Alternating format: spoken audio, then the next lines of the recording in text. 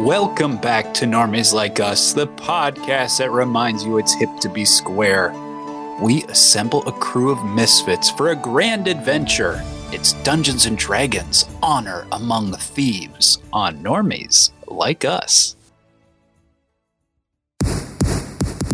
What a profound joy it is! We're facing the greatest evil the world has ever known. We help the wrong person steal the wrong thing. Anything you want to add? Okay. The bridge is protected by an ancient trap. We must not trigger the mechanism.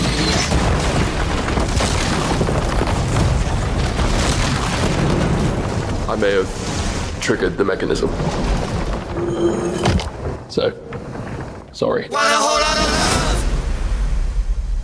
You heard it up top. We are back with a special one this week because things are going a little medieval as we talk the fantasy epic in theaters right now. That's right. It's Dungeons and Dragons Honor Among Thieves here on Normies Like Us. Your hosts, Colin the Bard. Mike and Kynan. And this is Jolga the Barbarian. Hello, Jolga. Hello, Jolga. You know, we're here eating a potato, you know, got a short attention span, let's say. We'll get into all of it, all things in Honor Among Thieves. But D&D, boys, you know, we've been known to dabble, right? You know, so yeah, right. I think we've done just a full-on episode talking about our personal kind of adventures playing the games, but just to remind normies, we do partake in it, right, guys?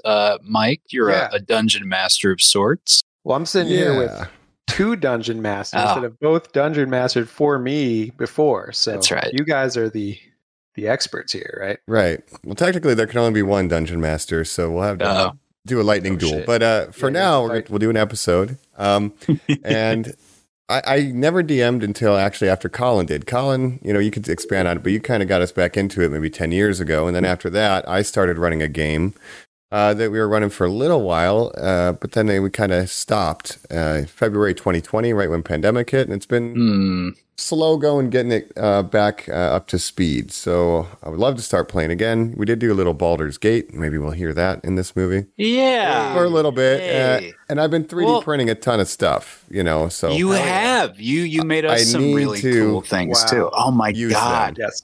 He's showing a dice tower. If you're listening to the audio, you need to go to our YouTube channel and check out what Mike is holding in front of the camera right now. Jesus Louises. It is a dice tower that he 3D printed that is a tower and like an Elden Ring ice crystal tower spiral staircase. Anyway, I have a lot of love it. Yeah. And I just haven't used them. So I've been intending to. And this movie was really fun. So anyway, that's where we're at. Right. We've all played. I played when I was a kid. We play now, and we want to do it more. Colin, I just want to comment very quickly on what you said of why your party disbanded, Mike. You know, you kind of hear two things of, COVID killed us playing D&D, or the opposite, where people say, I had more time online than ever to put up virtual sessions. We were just kind of never that crew. I've never really experimented or played around with online Dungeons and Dragons and never really had a taste for it, honestly. Listen, guys, I would love to play more D&D with either of you guys. And I mean, with Mike, with our game, we almost started it back up, last kind of fall back in 2022. And I even created my character in Hero Forge, 3D printed that. So I'm ready to go with my character, the best model. I'm ready. Yeah, we have this stuff ready to go. We just need to make it happen. We've always been more into the tactile. Colin, you always did great, you know, setups with your arenas and like little uses of, you know, Lego figurines and these things that you would build, you know, little trees and stuff. It was really inspiring. And then when I got a 3D printer, it's like, I'm going to do that. But maybe virtual is possible one day as well. But it's something about rolling the dice around a table with your friends. It's really magical. I'd still love to do an in-person one if we can set it up sometime. But I think both of you guys, the way you ran campaigns, very creatively, sort of home brewing, mixing in things, not, you know, strictly following D&D lore, which we're going to be talking about more in this video with this movie. But yeah.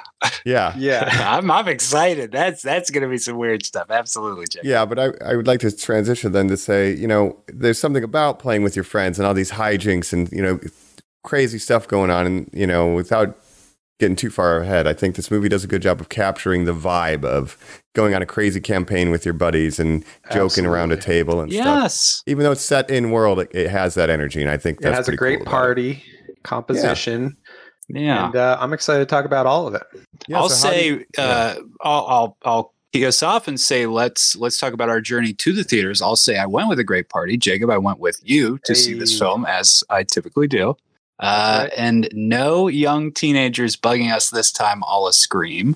But I do want to shout out the one weird thing we did see was a commercial for this movie that was like a weird pre-roll. Did you have this, Mike, where it was an interview with the cast being like, hello, we're just so it was happy like, well, it started you came to see the movies. There was like a weird 3D thing, behind the, like it was like a 3D effect of a dragon behind the screen, and then it was like breathing behind, and it was like protruding from the canvas of the actual screen. Yes, and then it goes to the cast, and they say a little thing, and then the actual movie starts. I thought that was very strange too. But they were very much, thank you for coming to see the movie in a theater. Yes. Seriously, thank heroes. You're the real heroes. For spending your dollars. Hugh Grant truly seeming like a zombie in it, like, I want to say that you're the real heroes. It's like, wow, they woke him up for this. He had some interesting interviews too, where he was a little maybe cranky and didn't want to be answering questions, but we'll get into his role. But that was he also had what he called a Christian Bale moment on the set of this film, Mike, in that he screamed at someone and was very mean to them. So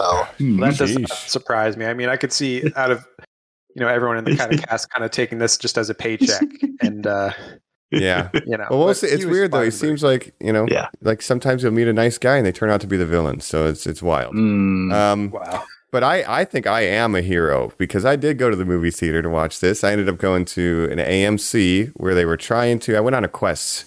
I needed to retrieve the D20 of popcorn holding. It's a promotional giant D20. I made that name up. I've heard about this. Yeah, so they were a promotional popcorn thing only at AMC's. You get these big ass D20 dice, and I've seen them all over eBay for like a couple $100. People are snatching them up and putting their D&D dice in it. And I said, you know what? Wow. I'm going to try to go to the AMC and just see what happens. And I go there, and lo and behold, I was successful in my quest. And also, we have retrieved. Wow. God. That is amazing. Yeah. Big boy. It's a big boy. I ate the entire thing. Popcorn goes in there. Yeah. The latch. I love that. Yeah, it's actually. How much did that cost to buy? So this was $34.99 with popcorn in it. Unlimited refills. Sure, absolutely. So I'm the real hero. 5 times. I'm stimulating the theater economy. You're welcome. We'll put this right. Absolutely. But how are your crowds? Oh, that looks amazing. Hey, thank you. It's like so big, detailed. Yeah, it's pretty. I mean, maybe not $34.99, but I think for the sentimentality and being as a fan of D&D and playing the games, you put all your dice in there. I think it's going to be great. But I could have got 2. I should have got 2 because you can sell them on eBay, and I was not thinking straight. Oh, but that's because I'm a hero and not a villain. I'm not doing this for profit. Come on. Right.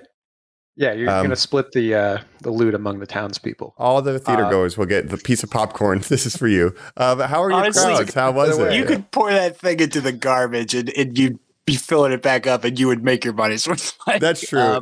They asked you, do you want popcorn in it or on the side? I said, you're putting it in there. I'll wash it out later. And again, I'm not going to eat out of this? Audio only, go to our YouTube. Check this out. You're going to want to see this. Very important. Mm-hmm. It is. You can only see it on video. Here's how our audience was. We did a matinee, as we like to do, a Sunday matinee. And those have been sold out in the past. Would you agree, Jacob? Sometimes, yeah. Sometimes. Mostly full. This one may be a third, right? This one, yeah. It wasn't completely dead, but it was definitely less than half full theater. I think that might have just been because of the time and because I have read people were looking into John Wick, dog. I don't know, but I've read a little about how its opening weekend was, and it's doing pretty well. So I feel good about it. Yeah. Mm-hmm. But what about you, Mike? How was your audience size? I ended up going to the Grove here in LA because I usually don't go to AMC, but I had to, and I'm like, there's no chance you're going to get one of these at the Grove in LA. First of all, if you want to feel unattractive, just go to the Grove in sweatpants like I did to watch D&D on the Sunday afternoon because everyone's got their Sunday best on. But anyway, They had Holga's costume there, which was neat to check it out after the movie because I didn't have a frame of reference and then after you come out. But it was a mostly full crowd. I was in an IMAX theater just on accident because it had a showtime around when I wanted to go.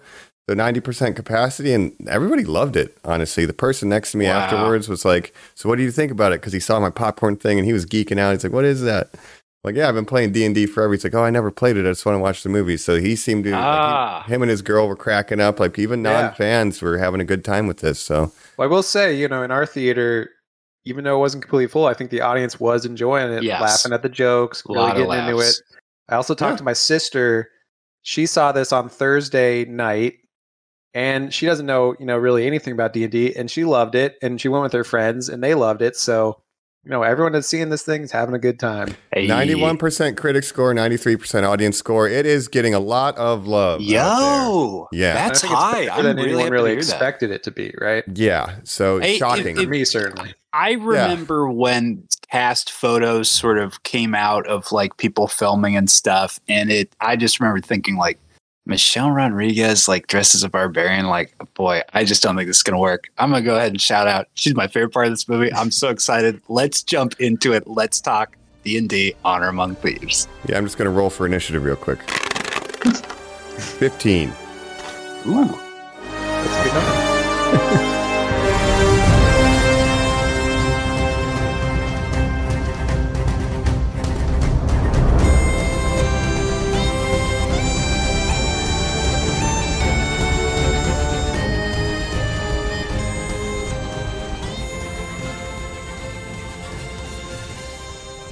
We're back here on Normies Like Us, where Mike just rolled up a hell of an initiative, and that's a good sign because we're talking Dungeons & Dragons Honor Among Thieves here. We're talking the role-playing game.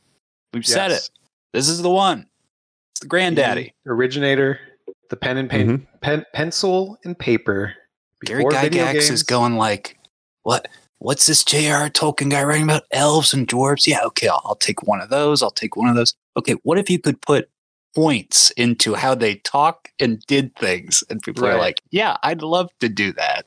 Right. Well, I wanted to ask you guys before we get into the plot of the game, like, what's your background with knowing, specifically Dungeons and Dragons lore, owlbears, the Red Wizards of Thay? Are you familiar with any of these things as DMs yourselves? That is such an amazing question. Now, you pointed out up top a homebrew. Now, a homebrew, for those listening who don't know, is your own set of rules. When you play Dungeons and Dragons, which is a group sort of imagination or hallucination scenario. It's like improv with dice, yeah. The fun is coming up with the improv, Mike. Now, the barrier to entry that you hear from people a lot of times is like, well, I wouldn't know how to do that. You would be shocked to hear that when you get the Dungeons Master's Guide or these other things that set up the game and all that stuff, there are campaigns like you guys keep mentioning. There is true storylines where you can go, okay, you can be 5 random characters who do an adventure everyone else has done. Now, my background history with that is that I really have not done those since I was like 8 years old, right? Like since then, pretty much every game I've done, I don't know about you, Mike, but the fun has been just coming up with it. Yeah, making your own world, making your own story and characters, and referencing other things, and making it your own, using it as a baseline, right? You can take the monsters and things like, oh, there's gremlins or whatever. I don't know if gremlins is a thing, but no, but you could make one probably quite gremlins. Easily. Yeah, yeah, and I think that's what a lot of once you sort of graduate from, you understand how the game works, you can kind of use it that way and make your own story. Yeah, so a lot of people do homebrew. A lot of some of the most popular, YouTubers are doing like homebrew stuff and, live play. I've only done, some of their stuff might be canon because I know like Joe Manganiello stole the hand of Vecna at one point. Everybody knows Vecna from Stranger Things, so they might do a little bit of both. The Demogorgon, these things from Stranger Things, they are real D&D names. So shout out to Stranger Things because this would not get made. I don't think if that show didn't get D&D like kind of going again, maybe, who knows? Yeah, you might be right. But I never, we do homebrew too, but I do use the creatures and I have the monster manual. So there's several things that I recognized for sure. Now, I have in the past said one of my great joys as a child was getting the J.R. Tolkien Bestiary, which was just his little drawings of all the little monsters that ever came up. Since I was a kid, I would ask for specifically just the monster manual and then just come up with all my own stuff because I love looking at the monsters and things like beholders, displacer beasts, wink, wink, all these other things, Jacob. That to me is Dungeons and Dragons. That's the stuff that I get fun and excited about. Now, the Red Wizards of Thay. Now, as a guy who has been playing Dungeons and Dragons probably for, I would say, 21 years, maybe, not super familiar with storylines like that. No. Like, I know who Mordenkainen is when his name gets dropped in the movie, but like that was just because there's a player handbook called Mordenkainen's Tone of Foes. I don't know anything about the main lore. I know the proper nouns, like Neverwinter and Baldur's Gate, but this is all kind of new. How about you? That's what I'm familiar with is like the places, the names of the places. And actually, I primarily know that not from playing D&D, but from the video games that are based on D&D, such as Baldur's Gate, Neverwinter Nights, Icewind Dale, these old CRPGs that I like to play and nerd out about, which use the Advanced Dungeons and Dragons like second edition rule set in a video game. And now, of course, we have Baldur's Gate 3, which kind of revived the series 20 years later. Hell yeah. So that's where I recognize Baldur's Gate, which those games are set in the Forbidden Realms campaign setting, which is what this movie is set in, which is the world of Faerun, right? And that's where you hear these names like Baldur's Gate. The prison they're in the beginning is in Icewind Dale, which is like that snowy region they're in. Okay. That's so cool. Yeah. So it's a lot of, old references to those games, which I really appreciate.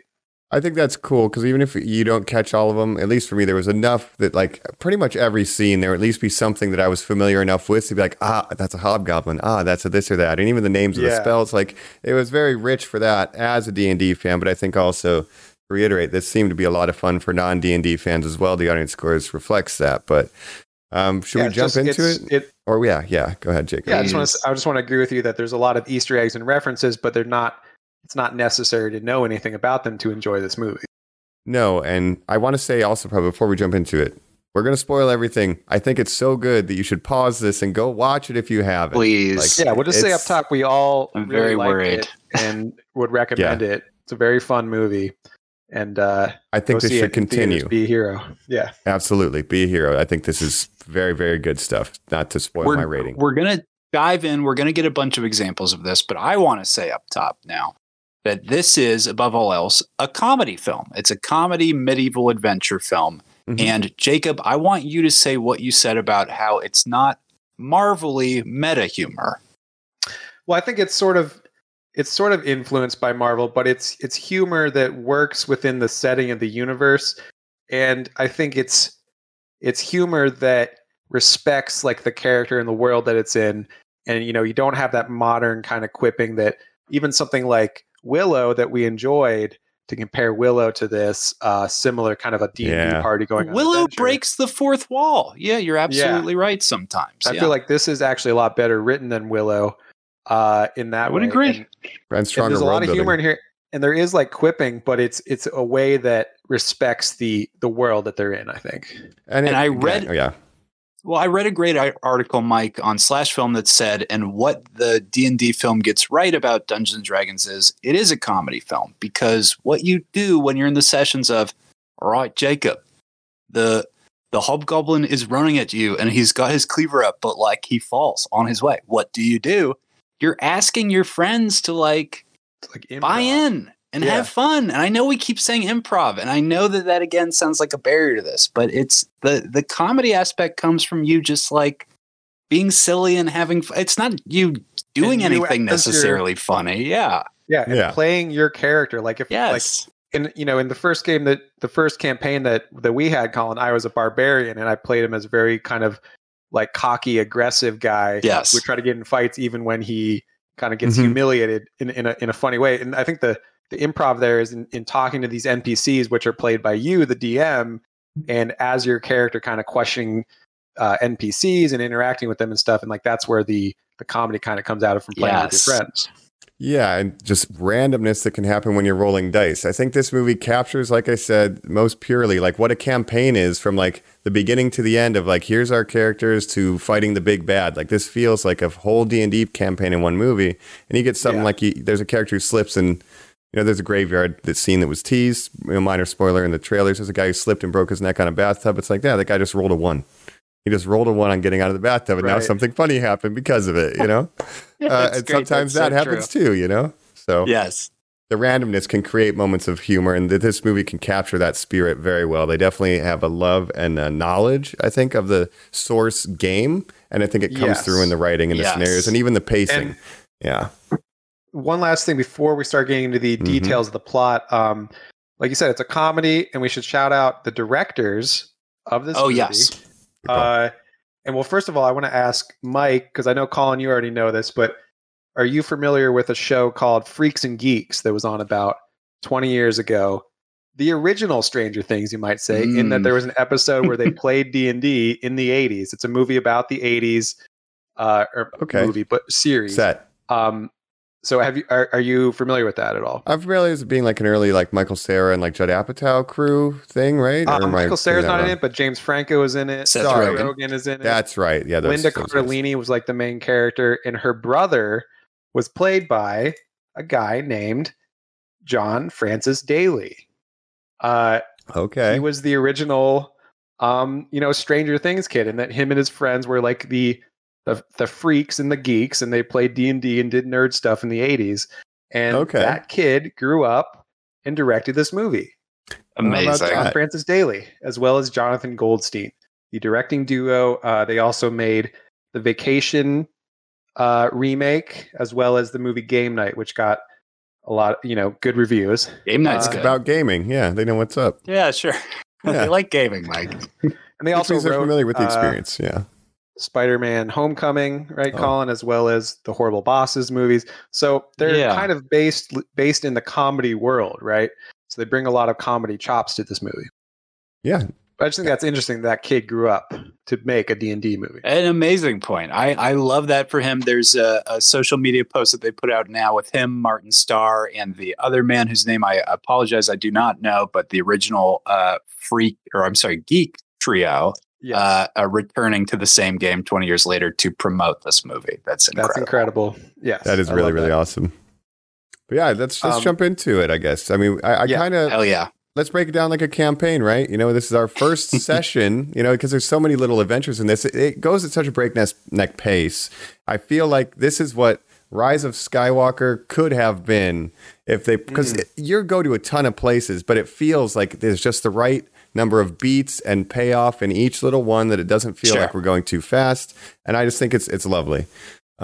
So our intro, our first session is the prison break, where we introduce kind of our first main characters. And I just want to say before we get into the prison, I love the opening here, where we get a spooky wagon, and it's very dark. It's like, is this Game of Thrones? We get what I presume is a hobgoblin prisoner, and everybody's being so careful. They chain him to the ground, and there's a track that he must follow. Prisoner moving, right? And it's like, this guy's a badass. And then he gets taken to his cell, where he meets his new cellmates, and we're given this dark, brooding tone. And then they're about to flip it. But Mike, it's not just the tone.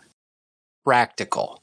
Oh, it's a guy in a costume and it who's looks playing great. this monster. As good as the Lord of the Rings. Doors swinging open and like rising like they do. I'm like, that looks amazing. It's not CG. The horses coming in. I'm like, that looks amazing. It's not CG. Linking to the basement of this, these chains, this weird little prison system has. I'm like, that looks amazing. It's not 3D. Mm-hmm. No, we get a lot of practical here, 150 million, and they get a lot out of it. So I think it looks great, but they're starting to set you up like, oh, this is going to be a dark, brooding, But it's for serious. Nothing. We don't come back to any of this stuff for even another second, Mike. So Which is the most D&D this thing much ever. money into it, I love it. I love it. Right. And how many campaigns have started with a prison break? Yeah. Perfect. Perfect way to get your party together. They all meet in prison or something, and then they break out. So we meet our first two characters here. Comes into his new cell, and he meets Edgin the Bard and Holga the Barbarian. Right? Oh my God. And Edgin is sitting. So this is where, I'm going to get super annoying, and I know that I'm going to rewatch this 5,000 times like I have The Suicide Squad, because I'm like, oh, this is one of the best scripts I've seen in a modern blockbuster. Mm-hmm. Yeah. We're introduced to Edgin knitting, right? He's making these little knitting things. Perfect character beat where, as a screenwriter, you're like, what's a funny way to introduce our funny character in an intimidating setting? He's doing something innocuous like knitting something. Right. That's so atypical of like a straight hero in an action blockbuster thing. This is Casting great. Chris Pine, and I think this is a brilliant decision to cast Chris Pine as this The most goofy handsome, bard character, charismatic person in existence, and it's instead good. of like a And he's prototypical hero. making comedy beats where he's like turning to Olga and he's going like, you know what? Forget the fingers. I'm not going to do gloves. I'm going to make it mittens. And he's just like blowing it. He's so intense. Like, you're getting character stuff where it's like, this guy is meticulous. He's a planner.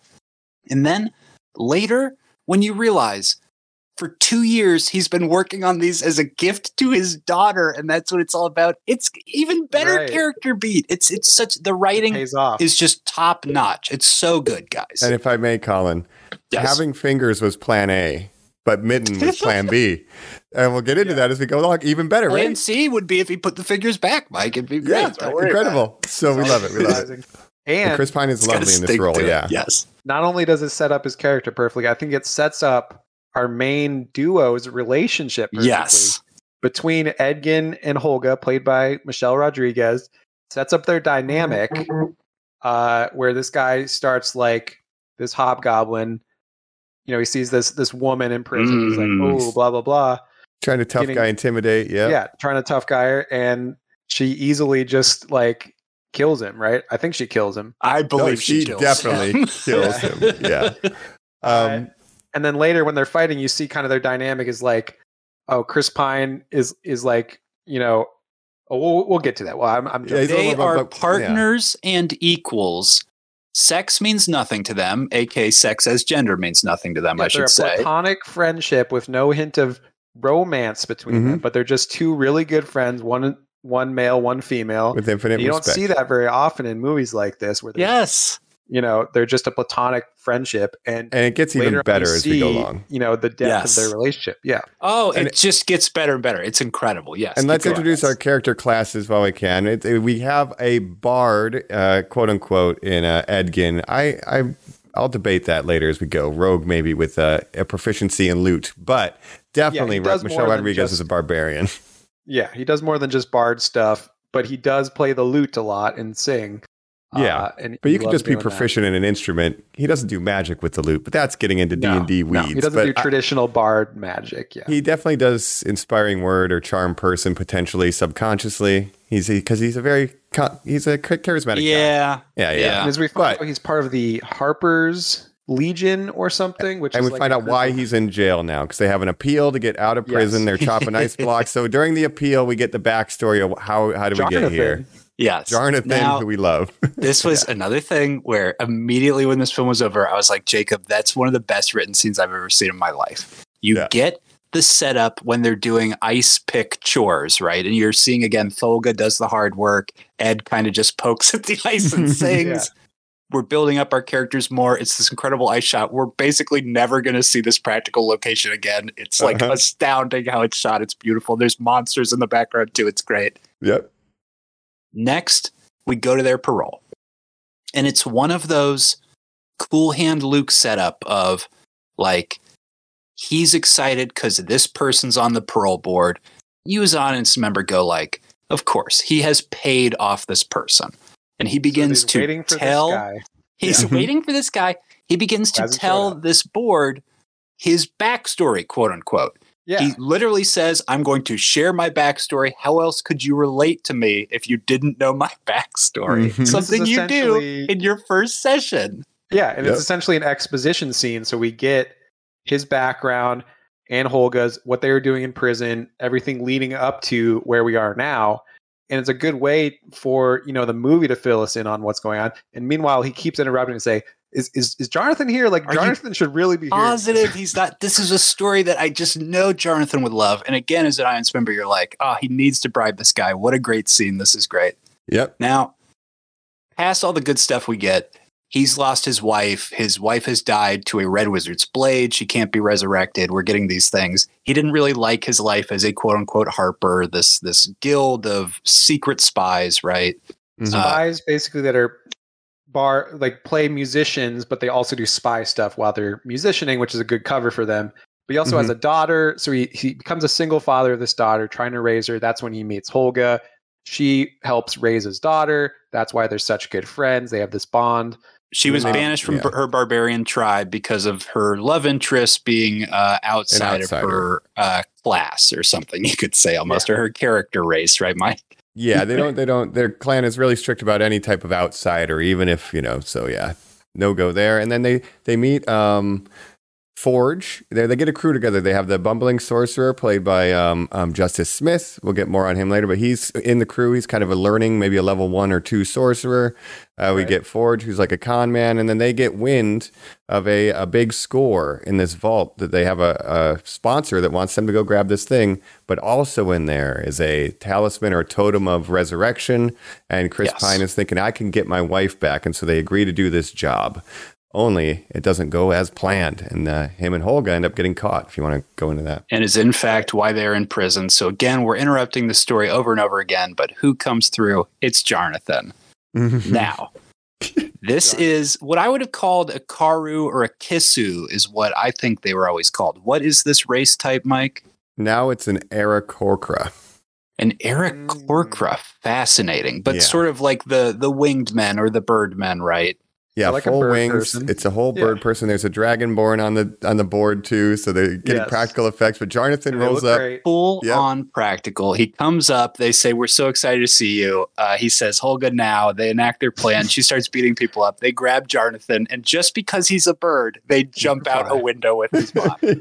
So they circumvent the entire thing. The plan that they have been building toward is so absurd.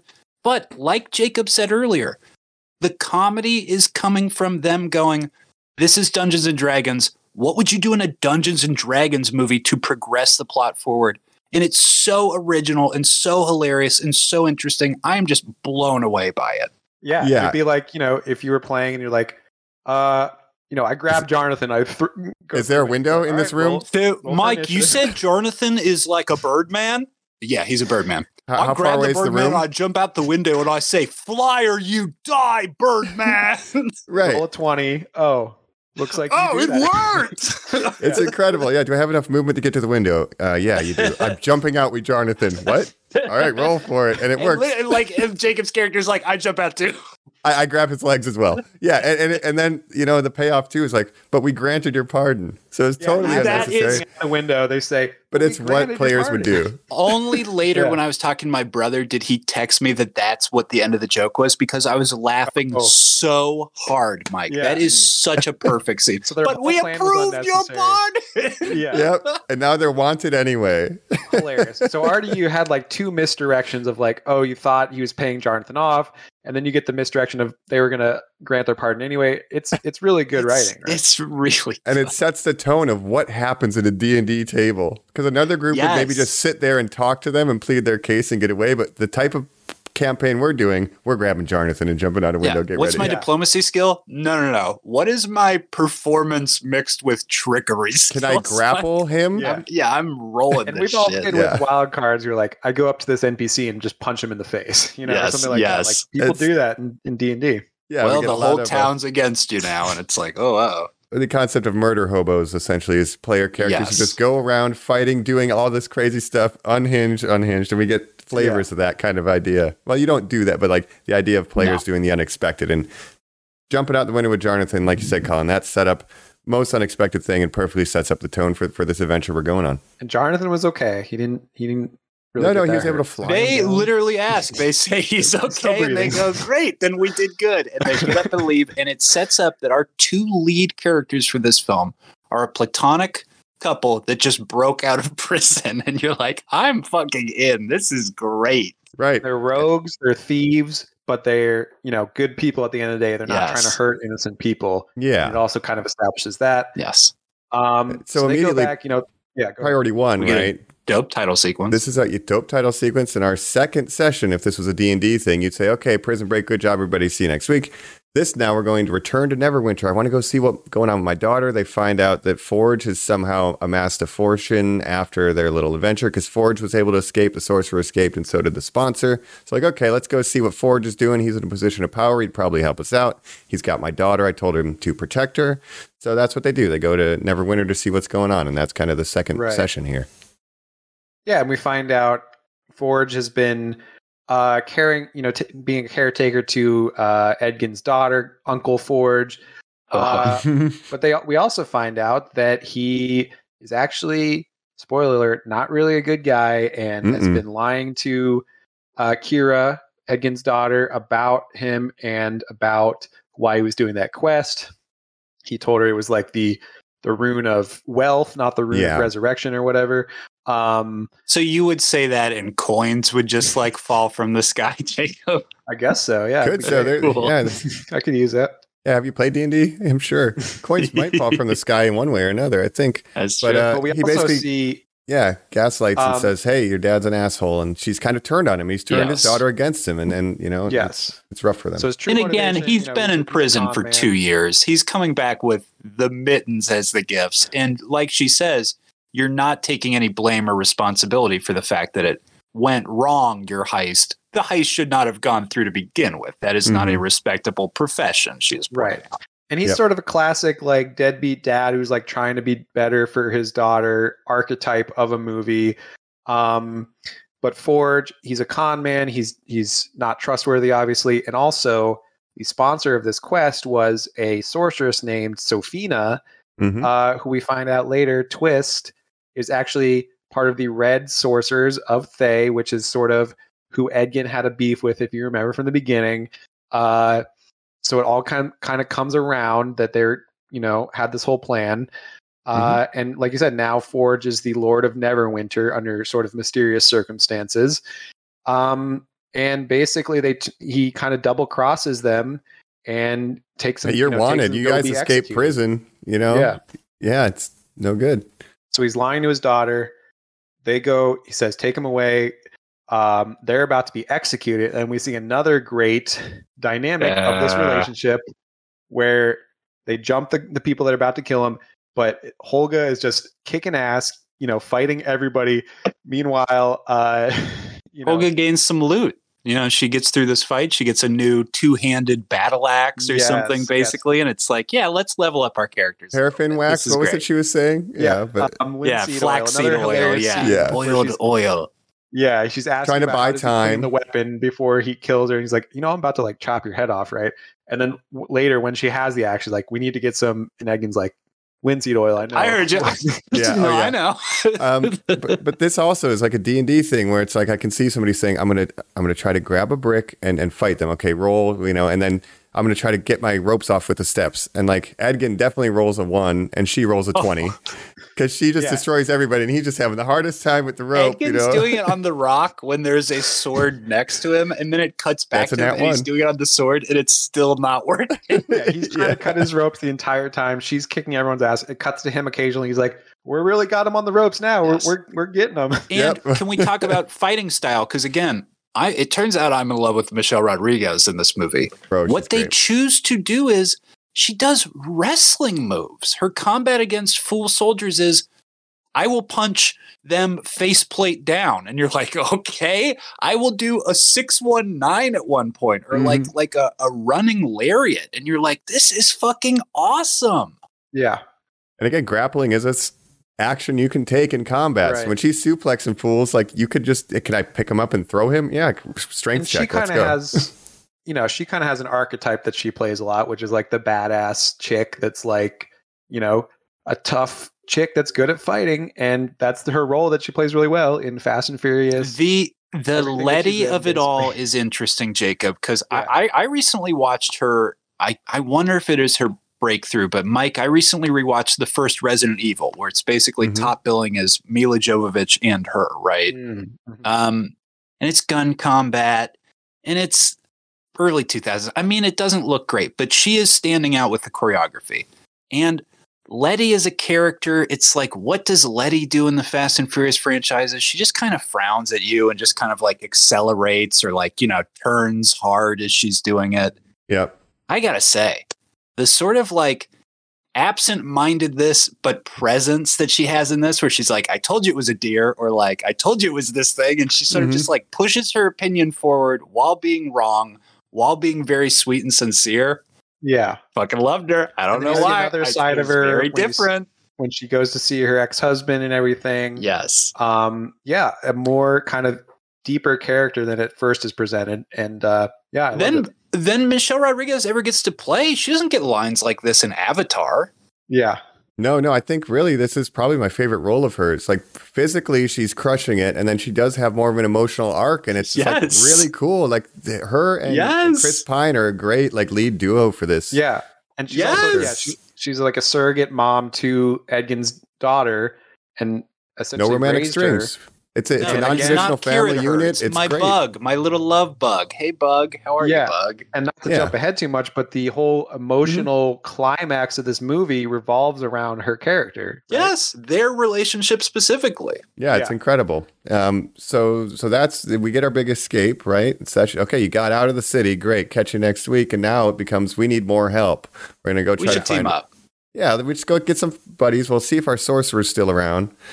So that's step one, and step two is they find another party member. But let's go step one here. What's our sorcerer's name again? I forget. Is it Aaron Elfric? What is it? Something. We'll look it up. So let's start the story of the sorcerer discovery. Detective Pikachu. Yeah, Justice Smith, a guy who I said to Jacob once we got out of it, I was like, I tolerate him in movies that I like but don't love. Like Detective Pikachu, where I'm like, I'm not sure this is the guy who should be walking around with Detective Pikachu, but he does an okay job. Doing a British accent, which we usually have the reverse of British people playing Americans. Almost like you're at the table doing a bad character accent, right, Jacob? Yeah. I almost wonder if that's what they're going for. And of course, I'll be the sorcerer. And you're like, oh, Dave, you're going to do that the whole time?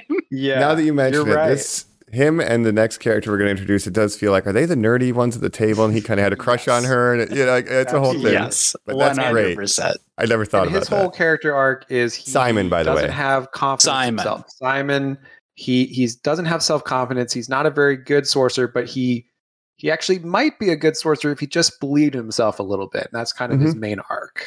Correct. And so sorcerer is different from wizard.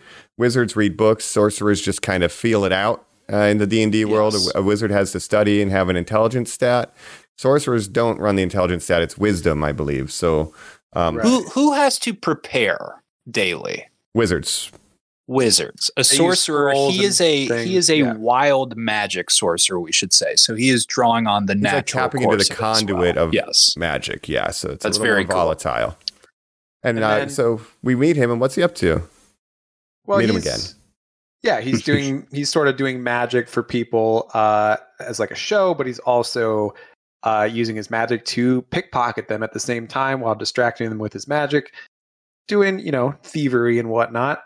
But what do you think of the spells he's doing? Do you recognize any of these, Colin? Does any of this stand out to you? The smell like grass, what is when he That's makes himself blurry? I believe. You can make something smell or appear. You can create light, and then there's a spell called blur. These are all just shitty cantrips that a level 0 character can do. Right. Yes. Really bad cantrips. Totally. He later says, I could use telekinesis to get you over, but it's too far. He's using telekinesis to rob everyone, you would imagine. Yeah, so he's just doing this low-level stuff. Yeah, magic portal gun. Yes. It's cool. But he's robbing these folks, and Holga and Edgin show up like, hey, buddy. And he gets distracted, drops all the loot on the ground, and we get this fun action scene. I thought it was really fun. What do you think about all the villagers turning on him? And I love the gravity thing's awesome. He comes to the party, of course, for avarice, which you have to give everybody these individual, I'm saving my daughter. Well, I'm getting our stuff back. Well, I'm broke. It's like, that is fun enough. That is all I need to get this guy in the crew. And that's D&D. Why are we all working together? I don't know. It's a good enough excuse. I need money. I'll go with you guys to do your thing, But yeah. And he ran with them back in the day. But they meet up and they start planning, and they realize that they really need is a wild shape or a druid, right? Someone who can change into animals. He's like, I know a druid. And it's someone, like you said, he has a crush on. And we meet our next member of our party, the is she a half tiefling? She's a tiefling. She's She says raised by she's wood elves. a rare tiefling born to humans, raised by wood elves, is what she is described as. And I found that backstory to be like, and I'm playing it where I'm not red, and at the table you're just like, okay. Yeah.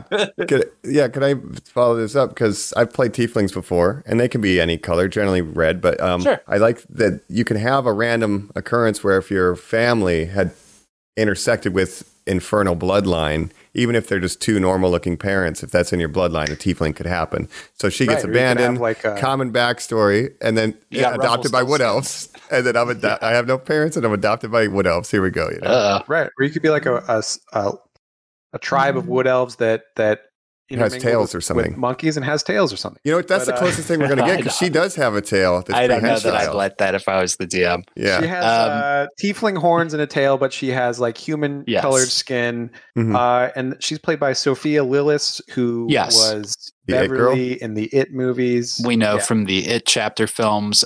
She's great. She's not, I would say, given the most to do out of the entire party here, but she gets a lot of the visually stunning, very interesting stuff. And she's motivated. Yeah. She's motivated because since Forge took over, he's deforesting in the name of industry, their little area. So there's some friction there, and she wants to put a stop to that. She's part of the Emerald Enclave. Yes. Yes. I love that you picked these things up too. These are great. I would have to imagine, Mike. I would say you're right. She doesn't have the most to do as a character, but she does get a lot of cool scenes of doing her druid ability, changing from animal to animal. And doing a lot of part where I kind of really knew we were in trouble was much later, and we will talk about this, but during the attunement, when Simon has to lean over at her and be like, oh, that's Ed's backstory. And then later she's like, well, what's that part? He's like, that's also Ed's backstory, where I'm like, we should have had scenes like talking about this way beforehand. But again, totally fine. I like everything that's going on. And I think by the end of the movie, every character does have at least one moment. And when you're doing a D&D session as a DM, you want to create opportunities to let your characters use their powers and really shine, and you want to create that moment. I think they at least do it enough here. Well, it makes sense why, they needed a druid, so they hire her kind of to go in with their plan because they need her abilities. And she's found out immediately in this very cool sequence. Sorry to interrupt what you're about to set up. I want to set up this awesome sequence of our Session sorcerer 4, Neverwinter 2. Yeah, that's right. Yes, the actual red wizard that she is has set up this magical vault by Morgan Kanan, as Mike mentioned earlier. That's going to be part of these huge games, these sort of Olympic Coliseum style games later. That's going to house a ton of treasure. That's the big heist that this entire film is set around. Now, she is noticed immediately because you would have to imagine that Sophina has detect magic or just rolled some incredible observation skill.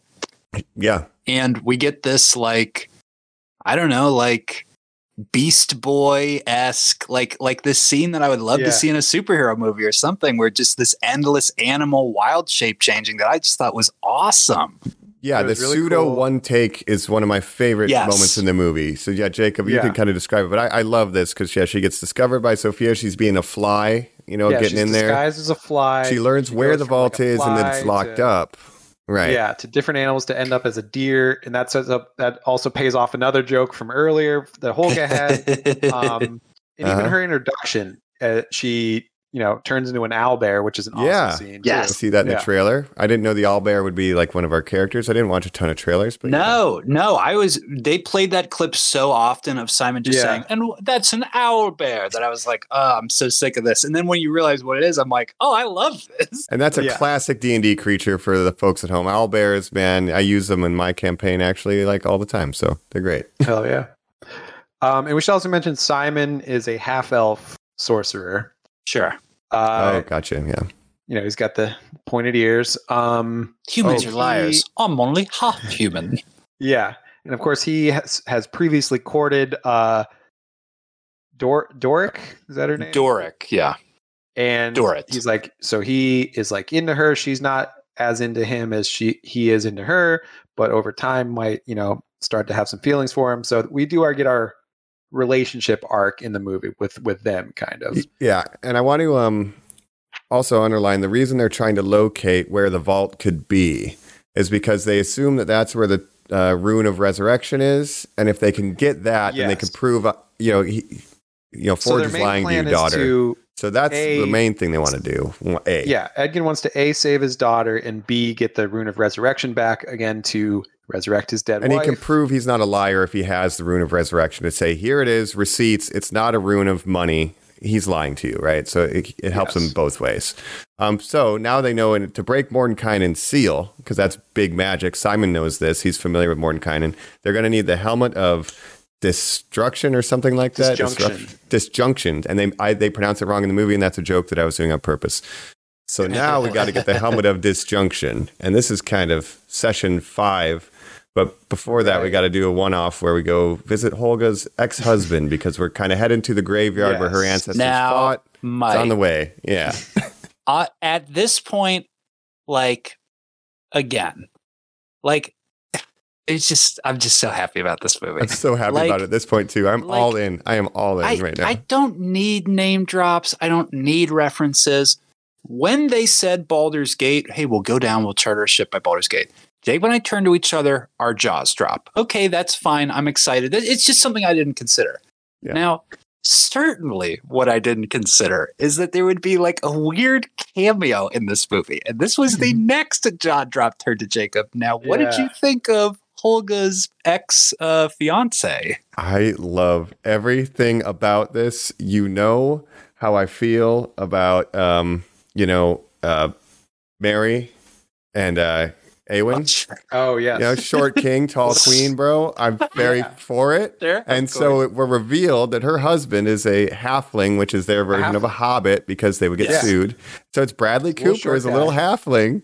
And that's her Bradley Cooper. The cutest little guy. It's 2 reveals. So it's not only do we find out that she's married to a halfling as a large barbarian woman, we also find out that it's Bradley Cooper. But it should be an A-list star. You can imagine them setting up this joke.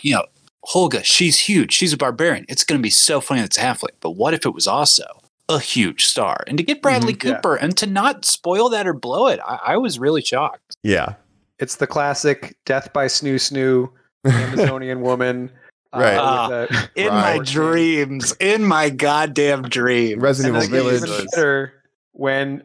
they were divorced or whatever, or he left her because she was sort of too preoccupied on her tribe, basically, feeling the loss of her tribe, even though she chose him for marrying him.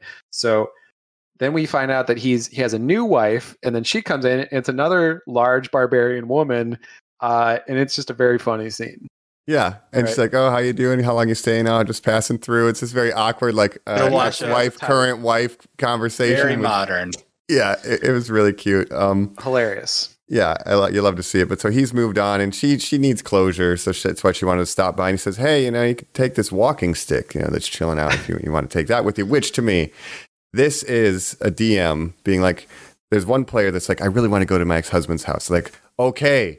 Fine, and then they do it for him, but then they're like, "We need something for the quest, so we're going to put the special item here." Yes. Yeah. Thank you for sidetracking us, but also fuck you. I need to get us back on track. My like a plot shot where you meet this NPC. Yeah, I'm still working on my garden, and my book's coming along. I was like, you know what? If I was in the D&D world, I'd probably just live how Bradley Cooper would, where I'd just be like a little guy, just running around. Yeah, wouldn't you want to always be the Hobbit archetype and just be a little guy running around, hanging out, smoking and drinking? I read about how they shot the scene. It's a little disappointing because they shot Bradley Cooper's scenes after and added it in with, so him and Michelle Rodriguez aren't even acting against each other in the scene. Of course. It works well enough. It still works without the phone, but you get him on sitting on a normal sized chair, and it's very funny. Who is he friends with? What would make it Bradley Cooper? That's what I can't piece together. I don't know. There's got to be some game night connection, or just somebody really likes. Just really likes in the D&D shallow. and wanted to do a cameo. So I guess A-list actors like to do these cameos because they kind of get talked about as like, oh, I didn't expect Tom Cruise to pop up in Tropic Thunder. That's so exciting. Yeah, you're totally right. But I think that's kind of the midpoint of our whole arc here. So let's take a quick break, and we'll come back. We'll be leaving and heading to the next session here as we try to begin the quest to get the helmet of, what is it, Jacob? Disjunction. Right after this.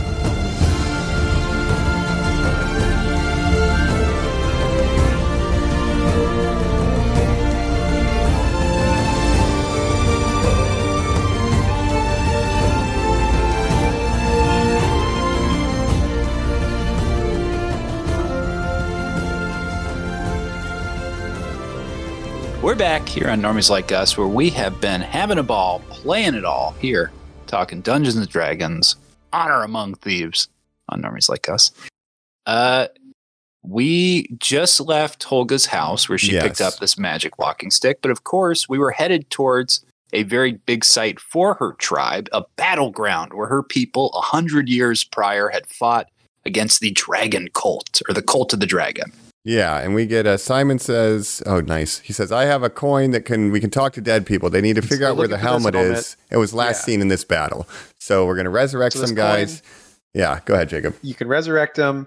You ask them 5 questions, and then they die again forever. And this sets up one of the funniest scenes in the movie. Mm-hmm. Everyone in the theater was like cracking up, and I saw some of this in the trailer, and I knew it was going to be funny, but it was even more extended than I thought, because it wasn't just one guy that they showed in the trailer, but it was a really hilarious scene, I thought. Yeah, and this to me highlights we've had, combat sequences, right? We've had what I would consider a skill check sequence with the escape of the druid. Like, you just have to keep rolling correctly on your transform to escape this pursuit. And now we just have a strictly role-playing session where you're going to investigate with these guys and chat with them, and it's just players kind of doing a role-playing, all talking, and then they learn backstory. And it's so great. It's another aspect of D&D being represented here. Yes, we're not doing reflex here, Mike. It's just the charisma. It's just the talking. Yeah, wait, did you ask him a question? He's just answering, but the semantics of, you can just imagine the directors going through, give me every magic item that has something that's like within 100 feet, or like, only on the color blue, like things that have little rules. So something that's like, and you only have 5 questions. And then for them to point out, like, well, that's so arbitrary. Why would it be 5 questions? The comedy, again, is coming from such a natural starting point. Yeah. Because it is like, why is this the hard rule of 5? And, it's like, I don't know. I didn't make the magic coin, but like players ask that to kind of. Yeah. If you guys were playing a session, Jacob, and like, even if you dug up the corpse you needed to talk to, but you were on a battlefield full of bodies and you had a magic item that spoke to the dead, wouldn't you be like, all right, well, I'm going to ask like a bunch of people what's going on, and the DM will be like, I don't know. All right, well, you asked this guy. How'd he die? Right. He fell and hit his neck on a bathtub. Really? It's like, yeah, that's not this one. I'm just making this up as I go. Yeah. Yeah. It's all, yeah. Yeah, they're piecing together the story of what happened to this helmet. It gets passed from one person to the next, so they have to like figure out where it went next. And I also think this is a great scene for Chris Pine to really stretch his comedy chops, because I think Chris Pine, my favorite of the Hollywood Chris's. Yes. I think right now stock is Captain rising. Kirk. And I think he's a natural comedian in sort of like a leading man's body. And you get these people sometimes where they're naturally good comedic actors, but they sort of get typecast as a traditional leading man because they're also very good looking. But Chris Pine's a very funny actor, I think, and he's really getting to like, do his thing here in this scene. And, some of them, he only asks them like 3 questions. And they're like, you still have 2 questions left. And he's like, what's your favorite book? And the guy's like, there's so many. Hard to pick one. Yeah. Yeah. And they just decide. What's your favorite food? The guy who goes oats. No, barley. he doesn't trust himself for a minute and then immediately dies. Yeah. But they leave, and there's a bit where they're like, can somebody ask me one more question? That's funny. That was 5, right? Yeah.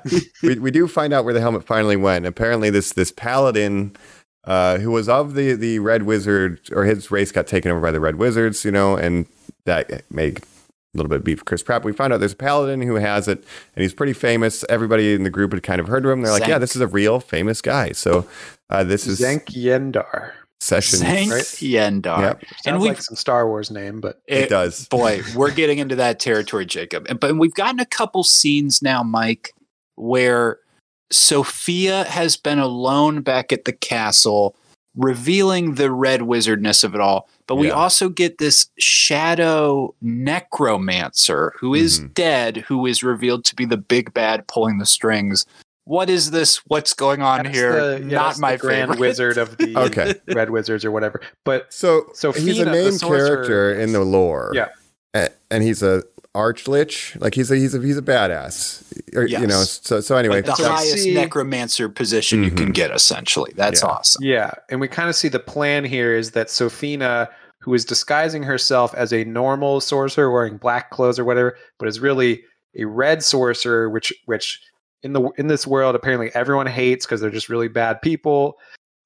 killed Edgin's wife, obviously. So she's got this ulterior motive. That's why she sort of guided Forge to become the Lord of Neverwinter. He's sort of an oblivious person in all this, but he's kind of a stooge for their ultimate As long plan. as he's being admired, he's happy. And we meet this paladin. We finally track him down. And this is very much like great paladin trope, a great NPC. But before we talk about his personality, we get kind of the backstory of why the Red Wizards are so feared, because they attack his people and they use this certain spell that'll turn a whole group of people, anybody within range, into a zombie servant. Yeah. I would love to know what political metaphor we're doing here, because they were good people living in a country that was ruled by a council of 5 necromancers and their guards, like 20 red wizards. And the main one, what is this guy's name? It's like I forget. It's like Zor Zandal. Like they say it like 10 times. Yeah. There's a lot of proper And he nouns. goes like, fuck you guys, I'm the head necromancer, and grabs this magic horn thing and goes up and does a spell that converts human live bodies into zombie soldiers. So literally you want to do it at the highest population possible. And if you are a necromancer, you now have undead thralls under your control. And meanwhile, we're hearing about Forge restarting these games. What are they called? The something games? The High Sun Games.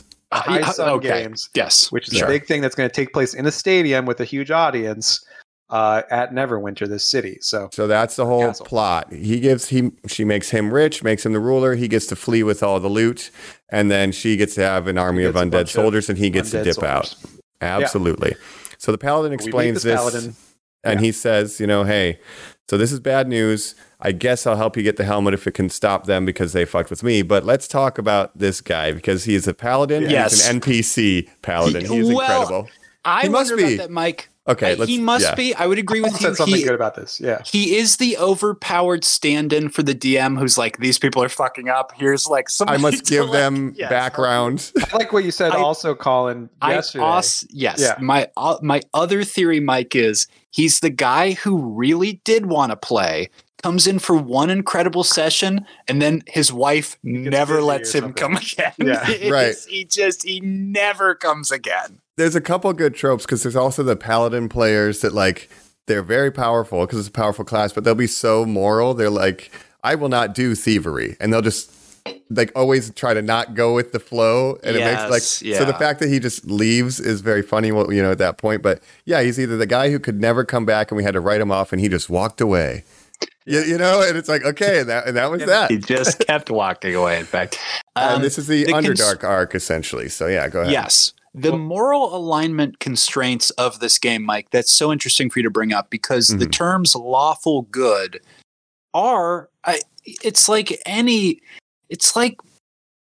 being a Trump supporter. And I'm not trying to trigger, and please do not flame us for me saying this, but we're being dogmatic about anything where you go, no, I can't, because I'm the lawful status. I'm this way. And you can be lawful evil. You can be, chaotic, all these things, blah, blah, blah.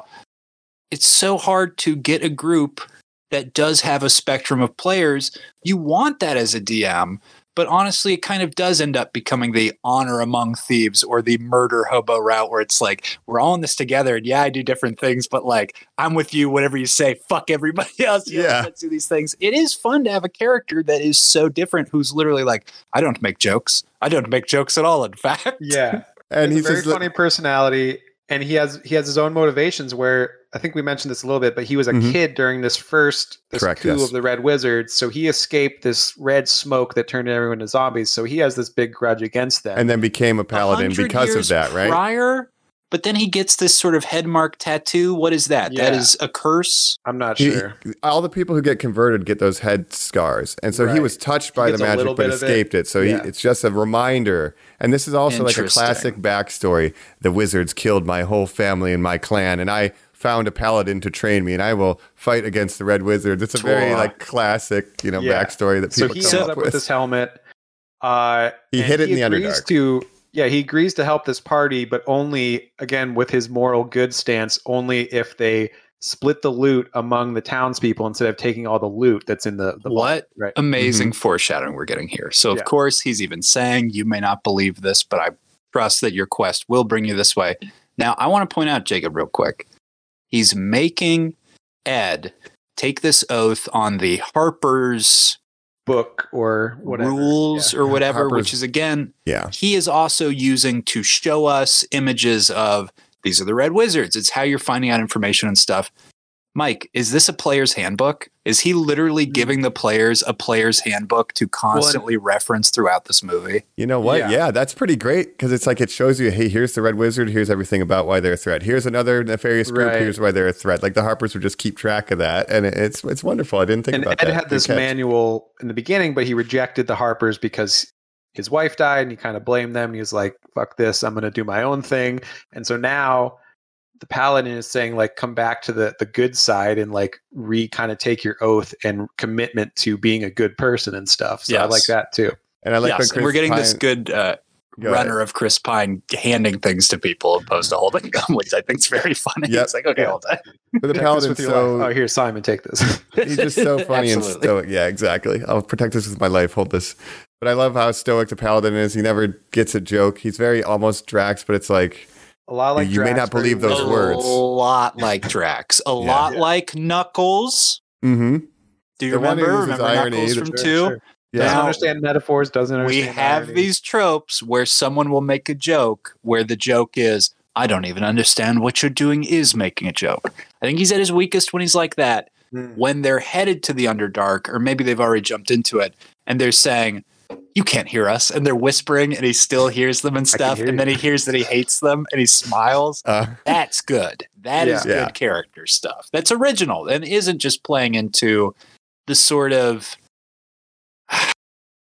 autistic coded. I mean, I hate to go that far, but there is this sort of weird trope that's popping up with these characters. Well, I don't know. He's so committed to his quest. He's just so self-serious, right? And I think that's why I feel like social skills. This is an NPC because he's like guy who's really good at everything. Like the women, he all saves that kitten from the fish, Mike, and the Catwoman's just there crying, and he pulls this kitten. I forgot there's Tabaxi in this. But yeah, that's why I feel that NPC vibe is like, because it's like the DM like, this guy's way too powerful to roll with you for the rest of the thing. Yeah. And I need to do everything I can to make him not be your friend. He's going to be short with you and direct, and he's going to leave when he can. Comes in and is like so purely good that the other characters are like kind of turned off by just how good he is. It's and like the town wizard. Like he could probably destroy anything you meet in the wild. Why can't you bring this level 20 NPC with you? You have to have an excuse, right? And he has this rivalry with Ed that is great because from the look of how Ed looked with the Harpers, you almost get the feeling that he was on the track to be a paladin, right? Or that he could have had these abilities, but instead we have this much nobler, much better person. I just got something. Oh, sorry. I was going to say real quick, just to throw another Guardians reference, it reminded me of in Avengers when you have the Star-Lord Thor dynamic where Thor comes in and everyone's like, look at this guy. And Star-Lord's like very self-conscious. Oh, that cool. That's I feel like that's Ed in this Paladin that I'm absolutely right. Zen, whatever his name is. Zenk. Yeah. But this is also a Bridgerton guy, handsome Bridgerton guy, kind of got him handsome over. Bridgerton guy. Regé-Jean Page, who's just blown up. Good for him. He was great in this movie. Bridgerton. Like you said, he kind of left after one season because he was like, fuck this, I'm going to be a movie star, and has since sort of maybe not found the right role before now because he was kind of a standout in his limited scenes in this, but he was trying to break into the sort of A-list of movie stars, I feel like. Right. Did you see The Gray Man, Mike? He was a character in that. No. He was the villain or one of the villains of... Gotcha. The villain of that film is actually the CIA, or I'm sorry, Harvard is what they tell you at the end of the film because every member of CIA went to Harvard and they talk about it frequently. Sheesh. Okay. Well, this guy went to whatever paladin school he went to. And I do want to say, we all know paladins, they have the ability to detect good and evil, right?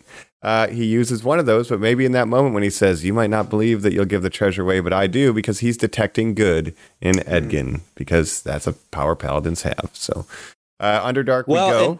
He goes to the Underdark. We pass this intellective hour. It's great. We get more of this stuff. Yeah.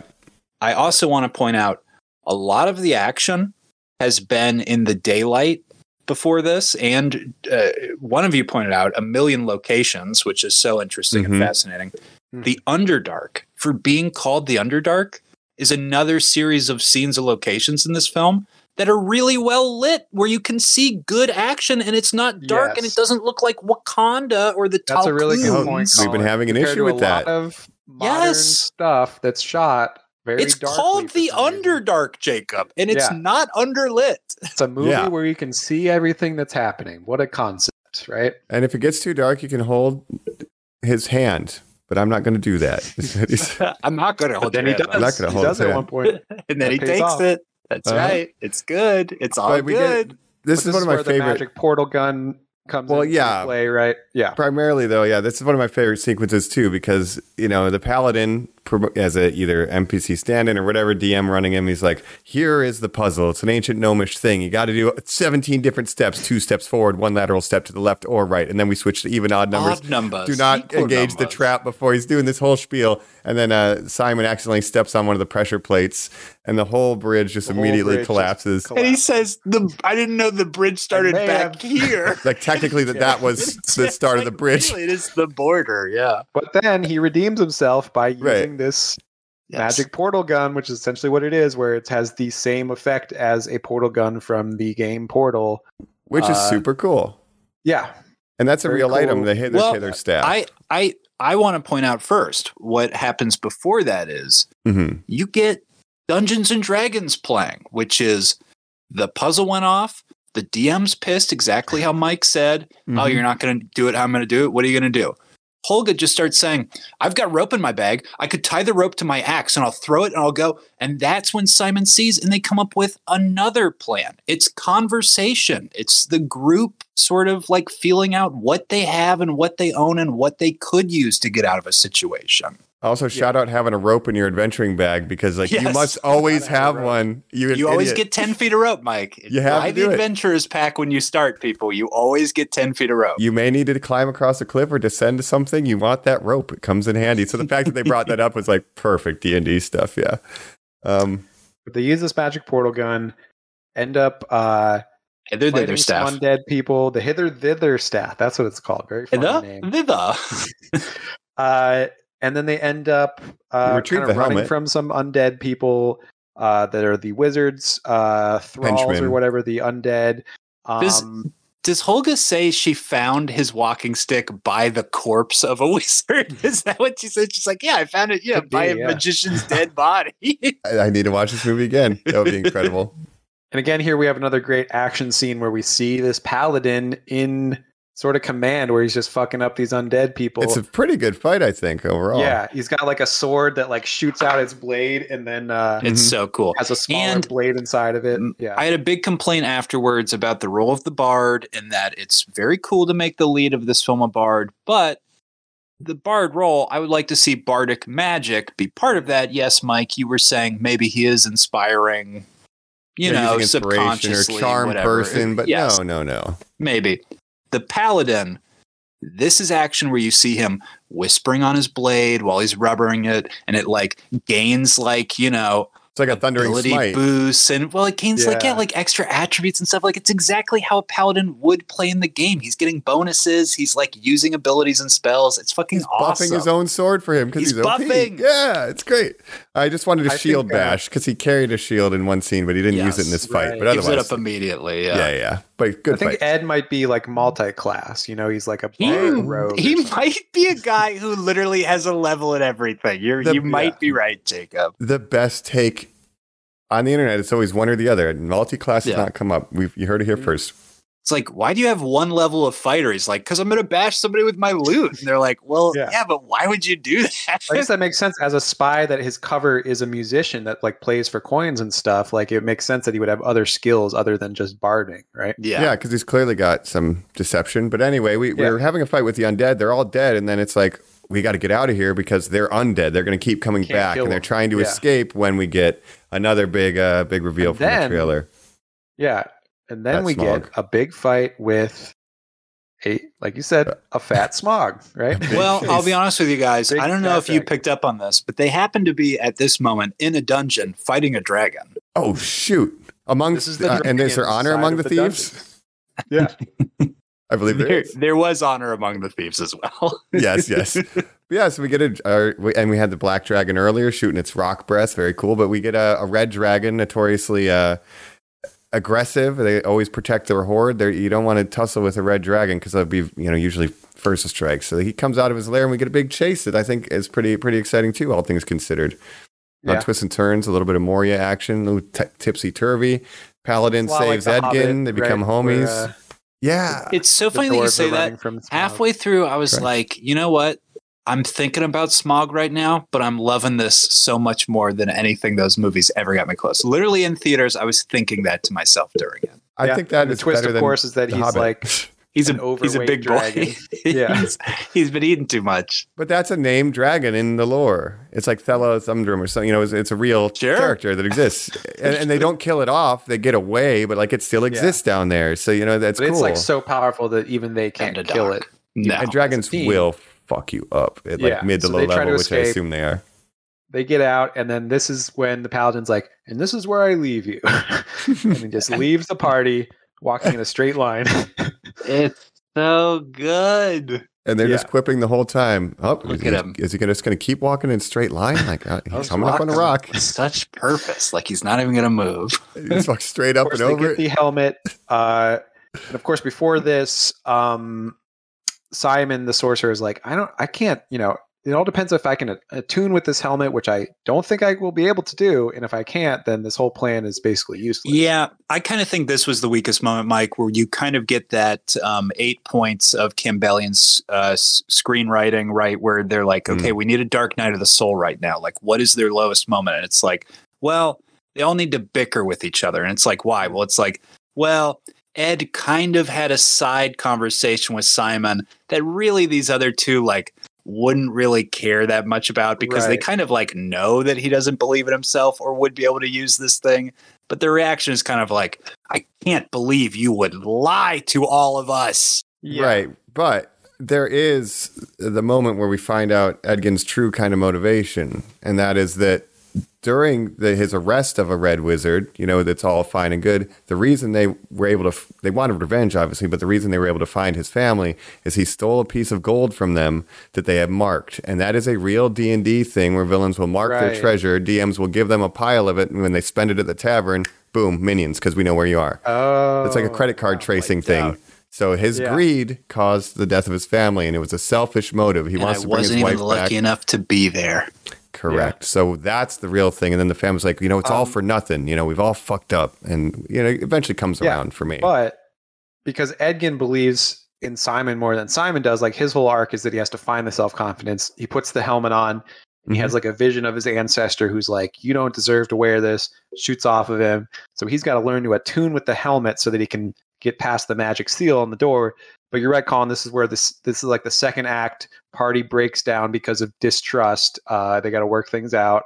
Just even if they weren't taking it this hard, I would take the backstory reveals and stuff. And I love the idea that it's like he's basically like, your level's too low to use this epic loot. And it's like, I gotta how do I fucking level up in the world of a real movie? Yeah, it's like, I have self-confidence. Yeah, but that's his bardic inspiration. He's trying to give him an inspiration point, Yeah.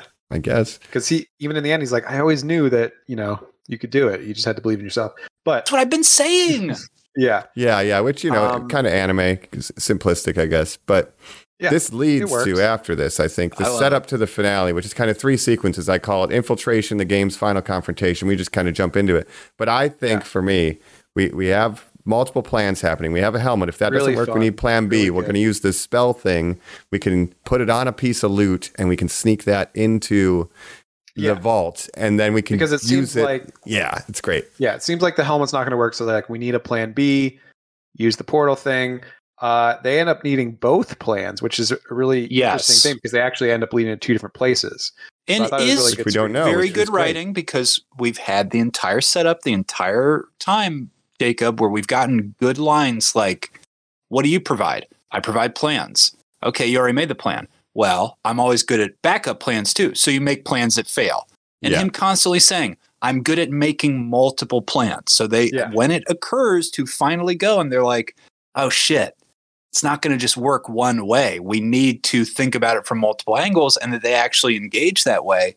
Like Mike said, it's like one of the most thrilling parts of this movie that is nonstop thrilling parts. Yeah, from here on, this whole climax is just so great. good. Like, yeah. Yes, up to a moment at the end that Jacob said was like real, like D&D, where your party is like taking turns fighting together. This whole part to that, I'm just like, this movie is hitting fight on every level right now. These hijinks with this portal gun, and we're going to attach it to a painting, and then that'll get loaded in, and then they need to flip it down so they can hammer wood out, and then hammer the wood back. Like the levels of creativity using this portal gun are probably my favorite sequence in the whole movie. But then it ends up, when it's in the vault, the painting falls over onto the ground, so now the portal's facing the cement ground. So now it's in that one. Go to Plan D. Yeah. Are there any extra consequences to the fact that their group is spotted by one of the members of the parole board, or does that just increase the stakes for Dorrit to go through the hole? That's just kind of so she's like getting chased for a moment, it puts right? a ticking time element. Yeah. That's one thing I didn't think was paid off was when they're trying to get into the wagon, right? And there's those two guards. Is that what you're talking about, that see what's going on? No, there's a lady in the tavern who goes up to mess with. Yeah, later the halfling parolee was like, they're up to no good, but she spots everyone leaves, but the person she's turning in is Dorrit, who wasn't even part of that, which you're like, she doesn't need to be. I understand that, but like, what are the stakes of like, if she gets caught, she'll just be like, who are you looking for? I'm not part of that crew. What are you talking become about? a bug and fly away. Yeah. It's just kind of so that the scene, so she can say like 1 minute as she's, like doing something stressful, which again, it's like, that's fine. And it has not a ton of artificiality. That's pretty good. I'm fine with it. Yeah. They find out actually the painting's in a different location than the vault that they thought they were going into, which was where the Tablet of Resurrection is. They see all this loot's being loaded on a ship. Simon's attuned by this point, we should say. Yeah, he learns how to be. Conquered his demons of lack of confidence. He thought his ancestor was stopping him. Turns out it was just him. He punches his ancestor to reveal it. You were in your own way, buddy. Just believe in yourself, and boom, it took you long enough. Gets past the seal. So they're in the vault. Doric is in this other location where she sees the treasure being loaded on a ship because Forge is going to escape with Kira, Ed's daughter. But of course, everyone gets captured. They end up in this maze, this game, this labyrinth, the labyrinth of which this is such a or whatever it's called. This kind of thing reminds, like Colin, our first session, you put us in a wagon, imprisoned us, and then threw us into a gladiatorial games to fight for sport. And it's like, this is, I'm sure that happens a lot in D&D, and here we go. Perfect end of the first movie. It's the number one. And you're just watching, you're going like, yeah, this is exactly how you tell a story. There's a ton of Easter eggs here, obviously. We get the original D&D party from the animated show as one of the other crews that they're competing against. Tons of creatures. What kind of stuff did you spot that you're familiar with? Yeah. You see the Displacer Beast, Mike. We're getting this shout out to some beasts where it's like there are characters who are like, have you ever had Displacer Beast meat? No, too gamey for me. But it doesn't feel like they have to pause every second to be like, do you understand that we're showing you this? Do you understand that this? It just feels like a movie that's like, you're in it, like just keep going. That's natural, where it's like, oh, this is one of the obstacles they need to run from, and then it actually has power to, project an image to distract you, right? While the real one sneaks up on you. Yeah, and that's what they do, and it's you don't have Chris. Rewind, because if we're talking about holograms, we have to talk about maybe the funniest sequence. Minor illusion requires concentration. Mike, our audience, there was a woman next to me who I thought was going to die. She was laughing so hard, and I was also gasping for breath. But when you see Chris Pines with the most maniac look he's ever had, lock eyes with another person, and then his head starts shrinking into his body, you for a moment are like, "Oh no, I'm having a stroke." Yeah. So essentially, incredible. Ed is doing his bard thing, singing a song. It's a reveal that it's actually an illusion of him that Simon the Sorcerer is doing, which essentially, lags out and just starts, the hologram lags, right? Because he gets his foot stuck. There's an element of play in D&D that spells require concentration, certain ones. Yes. And if your concentration is broken, it starts not to work. So he gets his foot stuck, and because he's not concentrating fully, the illusion starts to crack down, and it's fun that that's a gameplay element that they're bringing into a story element. I just love it. Yeah. It's so clever. Well so unexpected. Yeah, you're right. It just had to be mentioned, because when we get the credits for Chris Pine later, they unravel his little mannequin figurine to represent him, and then they start stretching it out, referencing this. It is so good. Yeah, no, that was a really, really good moment. I'm glad you brought that up. But in this arena, we get, they're not running around saying like, run from the displacer beast, watch out, it's a displacer beast, look out for the gelatinous cube. They're just, they're running. They're not overdoing it. They don't name any of these things, and we get a mimic chest as well, which is great.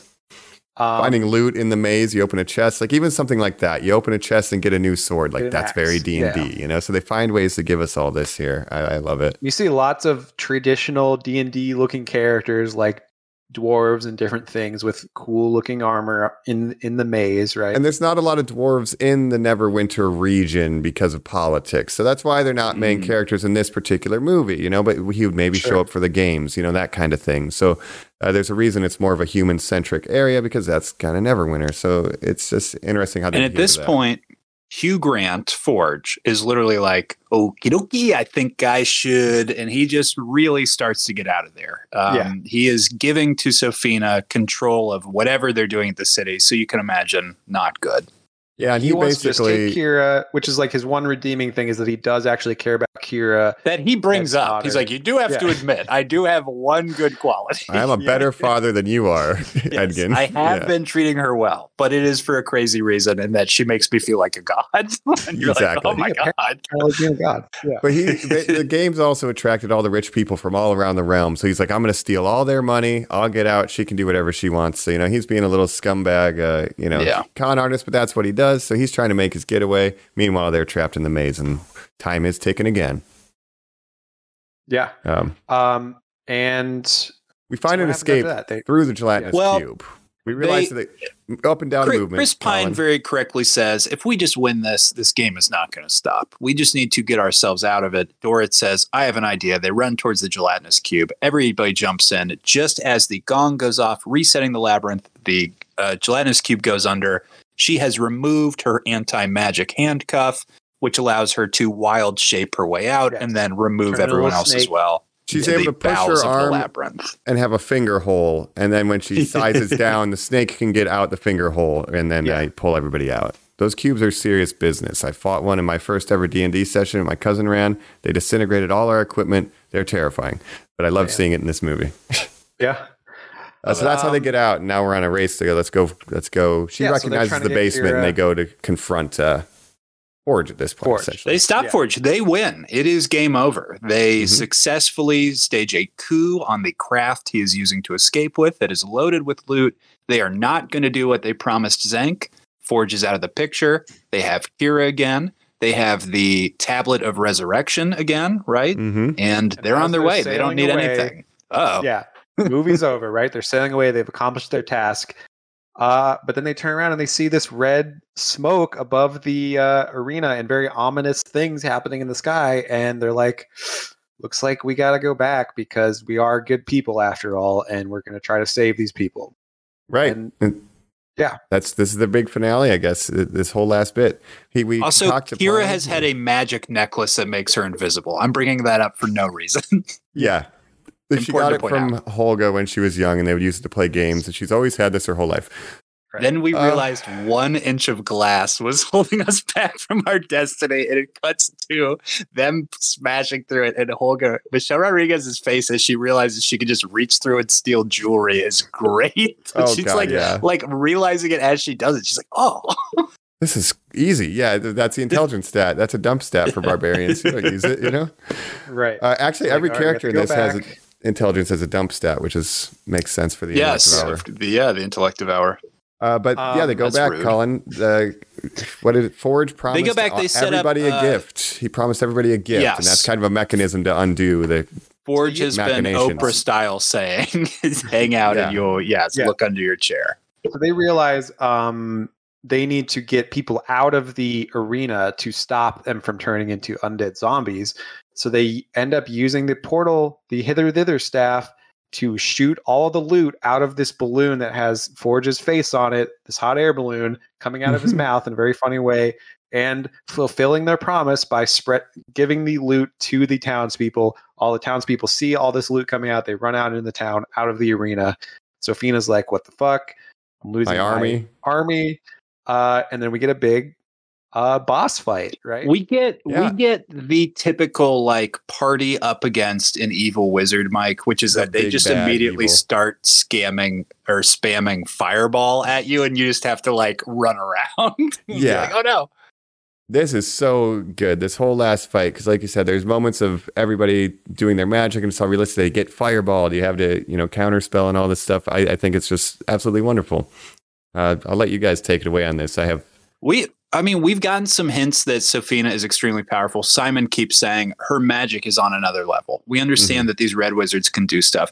All these spells that she is spamming at the end, which is like stone to life or whatever that one is, where she's bringing that stone dragon to life, fireball, as we keep saying. And then literally what I know is, I believe like a 10th level, like the highest level spell you can get, time stop. It's a level 9. Incredible level 9. I mean, like, which is also what she did at the beginning of the game movie to get Ed and Holga caught.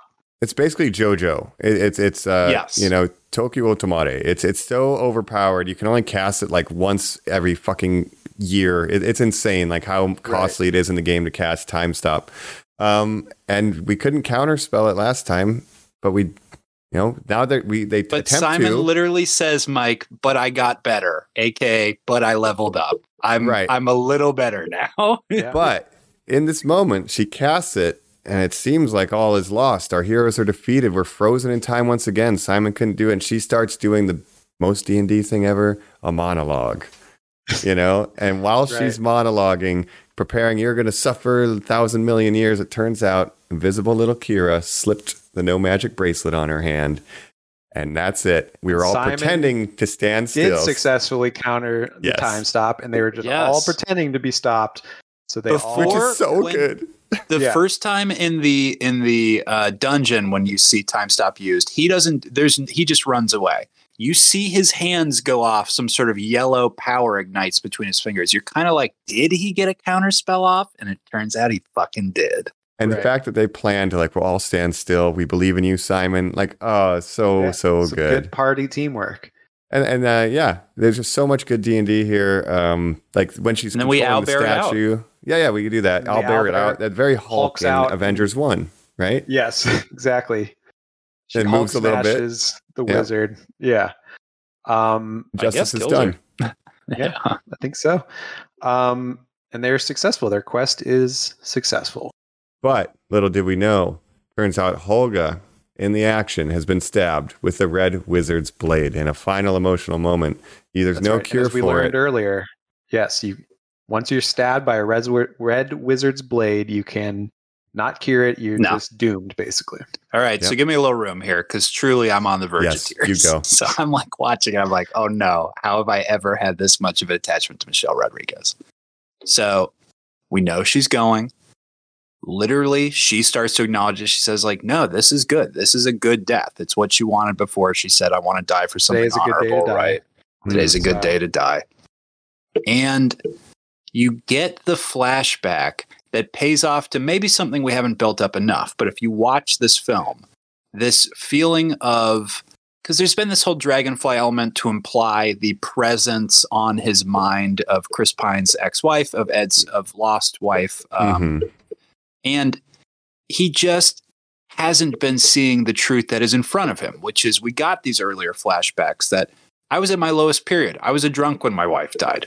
I would lay on the floor of a bar, and then a very nice lady came around and took pity on me, the baby mostly, but also me. And you see this woman just assume this natural role that isn't hers. It's not like she set out or had this child. But motherhood is just something that comes easy to her, to the right person. She is Kira's mother. Yeah. And you get these flashbacks that have been hinted at. Yes, we've seen them interacting in this earlier stuff or running around. And yes, the bug stuff. But now you get very genuine B-roll footage that is like her teaching Kira how to punch. As a little girl, they're dancing. She's helping her walk for the first time. And you realize, again, movies just make it seem so simple, these cut forwards in time, but they had this entire life together where this woman was raising her as her own. Yeah. And Ed finally admits, he gave this speech earlier to a doppelganger, it turns out, but I wasn't trying to save your mother. I was trying to save my wife. It's It's Great not line. that I've Selfish ever act been doing this for at the you. end of the I day. missed the special one in my life, and he makes the right choice at the end here to say, I want to use it on her, and she agrees, Tablet of and they both Resurrection. say, it's the only one. We're going to use this Tablet of Resurrection to bring her back. And it is just the performance Michelle Rodriguez does, because she goes so quietly, and then they have this small conversation, make this choice, and her first lines when she comes back are, oh no, you wasted it on me? Yeah. I mean, it is Yeah. devastating. She is playing such a, like, just a loving character that, like, I gotta say, guys, And- like, again, like, she's doing, like, amazing work here. I don't Yes. know. She really is. Keep I in mind, agree. Chris Pine's whole motivation this whole time, even from the first quest in the beginning when they got caught and sent to jail, was to get this Tablet of Resurrection to resurrect his wife. He has a moment with the Paladin where the Paladin's Yes, like, well, keep very in important. mind, death is just like another plane of existence, and your wife might be just better off in this other plane. and She's you're bringing been her there back to- so long, to bring Yeah. her here would rob her of her new life. You're Right. like, oh. And he's like, I don't care, I just want my wife back, blah, blah, blah. He has to choose, and he realizes that Holga is more of a mother to his daughter than her mother, because his daughter never knew her mother, because she died when she was Yeah. a baby. It's a little baby. Yeah, so he ultimately has to make the choice to save Holga, which is a very emotional moment. And great scene. Yeah, Really I nice. think it pays off great. I like slowly learning more about his history, like as if he's opening up more to the people around him, to where, it was always a selfish motivation. He got bored with the Harpers because he wanted more money for his family. He stole the gold because he was selfish. He would talk himself into that it was for his family, but maybe it's for him. Oh, it's for my daughter to bring the wife back, but it's for me. So it was always selfishly motivated. Once he finally makes a choice that's selfless as a parent, what's in the best interest of his daughter? What does she need the most? That's incredible. That's great. I think it's a really strong, emotional beat. Same thing with Michelle Rodriguez, kind of as the true mother who raised this girl. I think Yes. perfect non-traditional family. I love it. And literally hitting the hammer on the head and just striking the point home. They end it with, of course, everyone is paid off for this incredible job. The Lord of Neverwinter reawakens, Forge is repunished, blah, blah, blah, all this good stuff. And you get Chris Pine at the end, whose daughter says, well, aren't you going to go back to your life or, whatever family you have? And he says, like, look around, like, this is my family. And, it's what it's all been about. It's just the people that you make a part of your life. Yeah. Exactly. It's the bonds of people you play D&D with, you go on adventures, whatever. You live through it. Even just playing the game at the tabletop. I have some of the strongest friendships from people that I started doing that with. And they're calling, Mike. They're trying to get Regé-Jean Page's player to come back to the games. They're like, please. What if we move it to every third Sunday? Every third Sunday, please. And he's like, my wife, I just truly can't. Right. Or maybe let's set it up for the one shot. But he planted that seed. I think, I think that's pretty much the wrap up. We knew That's the movie. the old ruler was poisoned by, it's all been a plot from the Red Wizard. Yes. Since the beginning. So And that's It's just like a a minor worm tongue thing. situation. Yeah. And the Emerald Enclave is like good now and, taken care The of. city and the elves are homies. Everyone's happy. We're shaking Star hands. Wars. But literally, Doric's last line is like, Zam Tazaban isn't going to be happy about this, or like whatever the guy because the was. ultimate big bad, the head of the Red Wizards is still alive. And Chris Pine's like, well, we're not worried about him because whatever. And like me as a fan, I'm like, make 100 more of these. I don't necessarily need Zam Tazaban or whatever to be like movie number 2 or whatever. So like you can maybe drop that thread. Yeah, I would love. No, but we do get a return of Zam Tazaban. In a little, sting at the end. He's just still walking in a straight line when Forge has gotten away. Paladin. Yeah. Oh, sorry. I think. Oh, Zank has another scene post cred? No, he comes up to Forge, not post cred. Oh, yes, he does come up to Forge. Sorry, I got the Paladin wrong, but he's walking. Yeah, we'll see what they do with that big bad, I guess. Yeah, if they do that immediately, you can hold on to it for a bit. Sequel. Yeah. You guys remember when he was a shadow talking, right? Yeah. That's the craziest scene in the movie. He's just a little Voldemort. Yeah.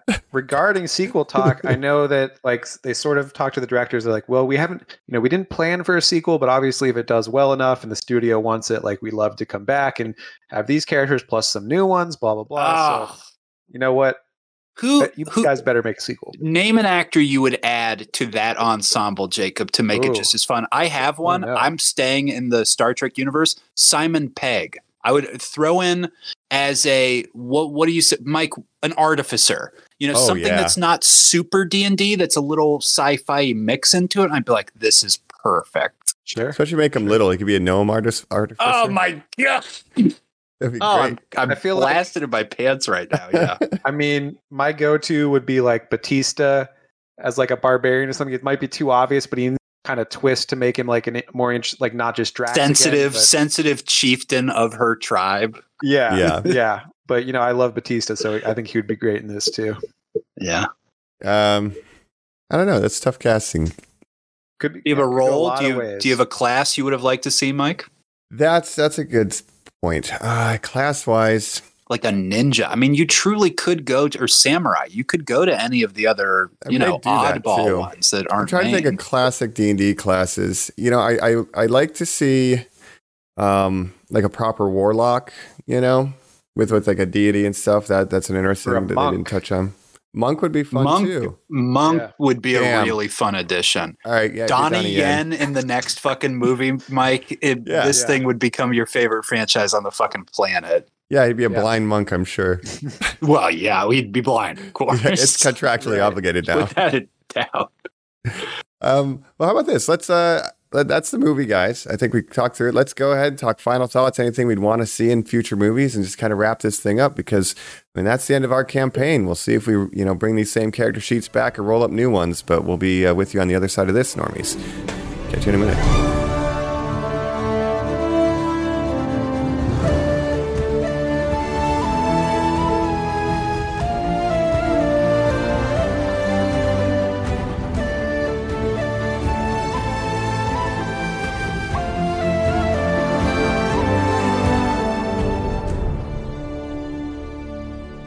We're back here on Normies Like Us, where we have been talking Dungeons and Dragons. Honor among I almost said heroes among thieves. So this is where I reveal. I have told you guys this story, but I'm going to go ahead and say it on the podcast. Now, of course, this is a Hasbro film, an E1 company production, a Hasbro company, as all the titles say Hasbro 15 times, I want to say. Mm-hmm. Now, longtime listeners might know.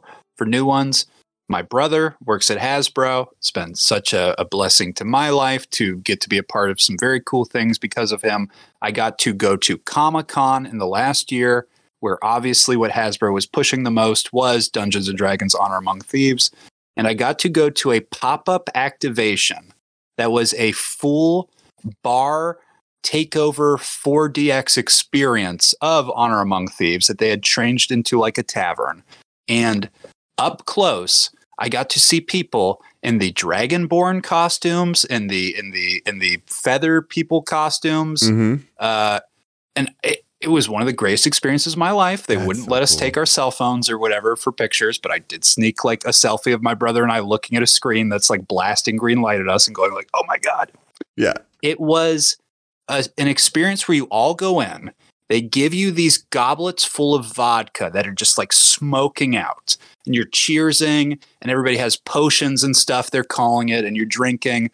And then a guy jumps up on a table, and he's acting like, like, I'm the barkeeper. And like, there's crazy things going out in who knows what town. I think he said like River Run or something like that, right? Yeah, or Waterdeep, maybe one of the bigger like D&D locations. Mm-hmm. And it was centered on us watching a screen that would come to life with this 3D, 4DX experience of like wind blowing at you and stuff, of a black dragon escaping from a swamp, where they were like, and that sets up the whole story for the film. Now, none of that occurs in the movie, so I would have to assume that was some sort of something that was maybe cut or something changed in the film, but it seemed to tie into nothing, honestly. Well, you said a black dragon. Wasn't there? That was the sequence. flashback sequence. Barbarians like 100 years ago during that battle, right? So technically, this one shot of a black dragon that's in the film, because it was related to the helmet, means the whole movie is related to that black dragon thing that you watch at Comic-Con. Yeah, that's probably what it was. That tracks. It seemed like a very weird thing to tie to. They fell back to plan C or D. Awesome. Yeah. It was one of the cooler experiences of my life. Shout out to Kelly, the lady who put that on, who's literally like the brand manager of Dungeons and Dragons, who is like, we're going to my party right now. I set up the coolest event of all time. And she was right. That's cool. I just want to say, see this movie, because otherwise Kelly's going to cry. She doesn't deserve that. She put together the coolest party of all time. This movie rules. Yes. Yeah. I mean, going into this, I saw advertisements for this thing everywhere. It's very heavily advertised. I knew it had good reviews going in on Rotten Tomatoes. It had good mouth. It still exceeded my expectations, and it was better than I ever expected it to be. And I was like, I fucking love this movie, you know? God. As soon as I turn my phone off when I go to movies. I'm that guy. I just turn my phone off. You know, the kid next to me was a little younger. He pulled his phone out once, which is pretty good for a 2-hour movie. He was engaged and laughing. But as soon as I turned that phone, I said, this movie fucking rules. And I saw your text and said, this movie's fucking great, because you sent that while I had the phone turned off and we were of a mind. I had no expectations for this. Again, I thought like they're just going to fuck it up. You know, like they don't know D&D, like they don't get video game movies, like they don't get it. They're just going to ruin it. It's going to be a shitty fantasy movie. Mike, I had so many expectations in my mind of just cleverness, wink, wink, of like, and then like, is it going to be revealed one of them's the dungeon master? Is it going to be revealed at some point that they are kids playing the campaign? They're going to try to be too meta with it. Throw all that out and to not be clever, winky, or meta or whatever, Jacob, and to just go, you don't need that. Like the golden goose here is the thing. And Jacob, point this out real quick. As we were sitting down, you were like, Hasbro not in the best position with Dungeons and Dragons right now. Yeah, there's been some controversy. Bad PR leading up to this. They want people to pay because they feel like they're not getting enough money from people using their intellectual property, such as Critical Role streaming, a streaming situation. They want royalties from that, essentially. The new CEO comes from Wizards of the Coast, which is, of course, the parent company that owned Dungeons and Dragons before being absorbed by the five-headed Tiamat that is known as Hasbro. Mm-hmm. And that guy... Yeah. Yes. Being in his new position and going like, I made fucking money off of Magic the Gathering hand over fist. I can make money off of Dungeons and Dragons easily. You nerds, if you're doing your little critical roles and enough people are watching it, we need a cut of that. Like, saying things like that. It's like, oh my God. Yeah. The IP wasn't monetizing at the level they thought it should. Which, terrible capitalist thing where there's like, oh, people are enjoying our stuff, but they're doing it for free because, they bought the, manuals and stuff, but now they're, just having fun with it like you're supposed to. Like, have you noticed people like this thing we made money off of, but not enough money? We should be making more money. It's literally never been more popular than it has ever been in its history of existing, yet that's not good enough. No. Yeah. Luckily, they've retracted a lot of that, but it was a really greedy move. Yeah, Hasbro, too. They've had some other, questionable not moves. Great things going on, so... But it might be a big year for them because they've got, Transformers Rise of the Beast coming out soon. Did you get a trailer for that, Mike, at this? Of course. Of course. Yeah. They turned the volume up. Hasbro, baby. We got some good trailers. Ninja Turtles. Yep. Good trailers. Ninja Turtles. Looks great on a big screen, the Turtles trailer, by the way. Yeah. Yeah. Yes. Like that animation style. The animation looks amazing. But back to the D&Ds. Yeah, wrap it up with the final thoughts. I wanted to shout out one moment that, again, I feel like we're talking about the comedy of it all, the MCU quippiness that people are kind of getting tired of. I feel like this movie is like better than like every MCU movie, especially like the last couple of years. Just like, it's just a really solid popcorn blockbuster that just, it's not doing anything too like insane or like ambitious, but it's just really nailing what it is. Jacob, did you see the Men in Black sequel with Chris Hemsworth and Tysa Thompson, who are Marvel stars?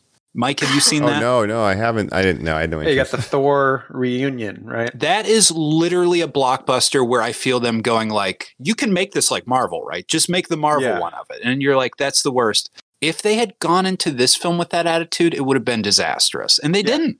There's no scene where something happens and then a character goes, well, that just happened, We're like, he's right behind me, isn't he? There's no humor like that that's just been overused. Like all the jokes in this really work. Cliche. They're like original, and again, they're just respectful of the source material in a way, but it's still really funny. And I wanted to point out one moment again that really highlights this humor and also the dynamic of, again, Holga and Ed's relationship. So after, she goes to see her ex-husband, she's like a little bummed out. She comes back out. He starts playing a song on the lute and singing, right? I really like this, dude. In a lesser movie, she would just like roll her eyes, or there'd be something like, whatever. But she instead just starts joining in with him, and they just sing this song, and it raises her spirits. And it's just this nice moment. Jacob, the last scene for her is when she's dying. She takes her daughter and her life partner's hands and starts singing that song, and they both sing it too. Yeah. Yeah. Incredible. So, yeah. Just want to shout that out, and great movie. Go see it. Yeah, a lot of fun. I can't believe it. Yeah, I'll do my last thoughts before I have mentioned a couple things that I think would be cool that they didn't take advantage of. But one D&D thing I forgot. He just grabs the when they're doing the heist, he grabs the rune that he needs. It has an invisible little string. It's trapped. Always check for traps, guys. Come on. Always check for traps. You know how many boxes I've opened and gotten poison arrowed because I'm too excited? Like, come on. That's so right. Great D&D stuff, but it's got so much heart. And again, we have Shazam 2, Black Adam, Ant-Man and the Wasp.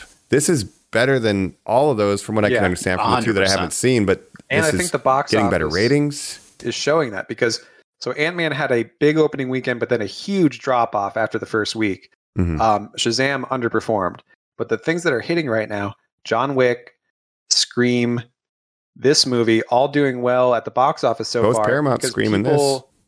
Yeah, I think people are kind of getting sick of these superhero movies. Not to say that they can't still be good ones. I think Guardians. I don't think they can be. Will be good. This will be better than Guardians 3. That's my take. Probably. I would love that. That would really absolutely. I would be very excited if that was true. That's the thing. Strong I feel. We're talking about going again. Jacob's already said, like, you should probably go again, man. Like, if you want to get that popcorn bucket. Get that popcorn. In my mind, I do. Baby. But here's the other thing. We didn't see it in 3D, as we are kind of prone to do sometimes. But I have heard the IMAX for this is dope. Oh, I'm sorry. I might try to track that down. I saw this in IMAX, and it was dope. Oh, you saw it in IMAX? Yeah. Dog! That was the one showtime that was available for me, and it was very sick. It looks great. Awesome. Yeah. Again, it's better than I ever expected, better than it has any right to be. I thought it would be like the Warcraft movie from a few years ago that Duncan Jones made that was not very good. Yeah. There's been so many of these fantasy movies that just don't. And I've even been mean to Vox Machina, the Critical Role Amazon show, on past ones. I'll come around and say in like the past 2 weeks, I've kind of restarted that animated series on Amazon and really enjoy it, actually. So there is good D&D content. But Jacob, I'm with you where it's like, Dungeons and Dragons movie, right? We haven't even mentioned the Dungeons and Dragons movie I saw in theaters as a kid. Right. No. It was not like this movie. You would have to drag me to the theater in irons to get me to watch that again. Jeremy Irons. Yeah, so there is also I think it's Joe Manganiello is going to be doing a Dragonlance, which is in the D&D universe, which could have a different tone, but we could see many similar kind of the art style of this universe could become like its own fantasy setting, is bringing the cinematic kind of realms of D&D out there, and Dragonlance will be in a different location. But so there's stuff happening. Sure. I heard rumors of a TV show now, and this is doing well. So this could become a big thing. I hope quality maintains. Netflix has that Dragon Age Origins. What is that? That's a video game? That's Dragon a video Age game. Origins is a video game, BioWare. Yeah. Is that it's not D&D. Netflix it's not D&D. Not Netflix has an animated of that. Dragon Age is its own fantasy series that has a lot of traditional tropes of fantasy, but but again, this game or this movie is set in the same world of the Baldur's Gate games, Neverwinter Nights, Icewind Dale. It's Faerun, the sword. Should we run these characters? Should we play a game of Baldur's Gate 3 as probably? They have the characters stat sheets. They have them online. Oh, really? That's a fun thing to make. That's I would do that. Cool. That's right. See, look how much we love this. With these characters. That's the only way we'll finally play online. Great. Yeah. So to get us going, we're almost at runtime of the movie. Not quite yet. 15 more minutes, we'll get there. But let's get out of here. I have a question. D&D things that are cool. Do you know what a bag of holding is? For sure. Yes. We need that. The next thing. Hijinks with the bag of holding. I'm hiding like a whole displacer piece in my bag. Yeah, whatever. Yeah, right. Infinite storage. Pocket immovable dimension. rod. movable rod? You put the rod down, it can't be moved no matter what, unless the user moves it. So you just put it in front of a train, not going anywhere. Just hijinks, right? Wow. And the final thing I would like to see in the next movie is the deck of many things. You know what that is? Sure. Pull the card out, anything can happen, and you have to accept the fate. And you say how many cards, and you have to do them all. They can buff you, they can fuck you up. It's just like this random, wild thing. So anyway. Yeah. So they didn't even touch all like the main tropey stuff. I guess what I'm saying. They did such a good job. There's plenty of stuff that could be in a sequel. For Absolutely. Sure. There's so much there, and I think they did a great job. Endless. Like this episode, so I'll stop talking. Yeah, normies, please, last bag, go see this movie. Please. If you do, hit us up at normies_like_us and say, Olga was my favorite part when they played the Fast 10 trailer. I could barely recognize her because in my mind now she's Olga. I'd be like, yes, that's right. Mm-hmm. Absolutely.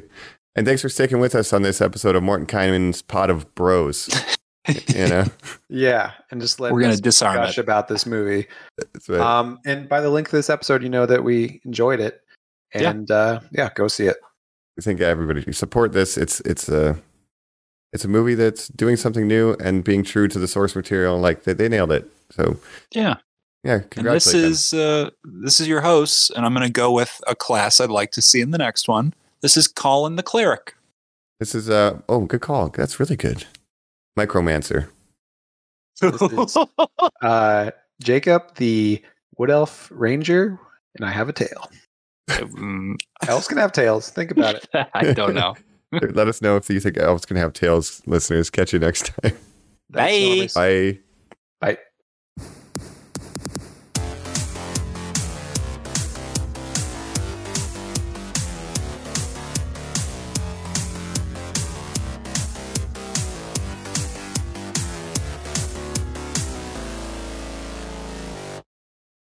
My name is Gandalf the Grey, and I'm imploring you to leave a like, share, and subscribe to this podcast. Don't keep it secret. Don't keep it safe. Don't take me as a conjurer of cheap tricks, and we'll catch you on the next episode of Normies Like Us. Fly, you fools.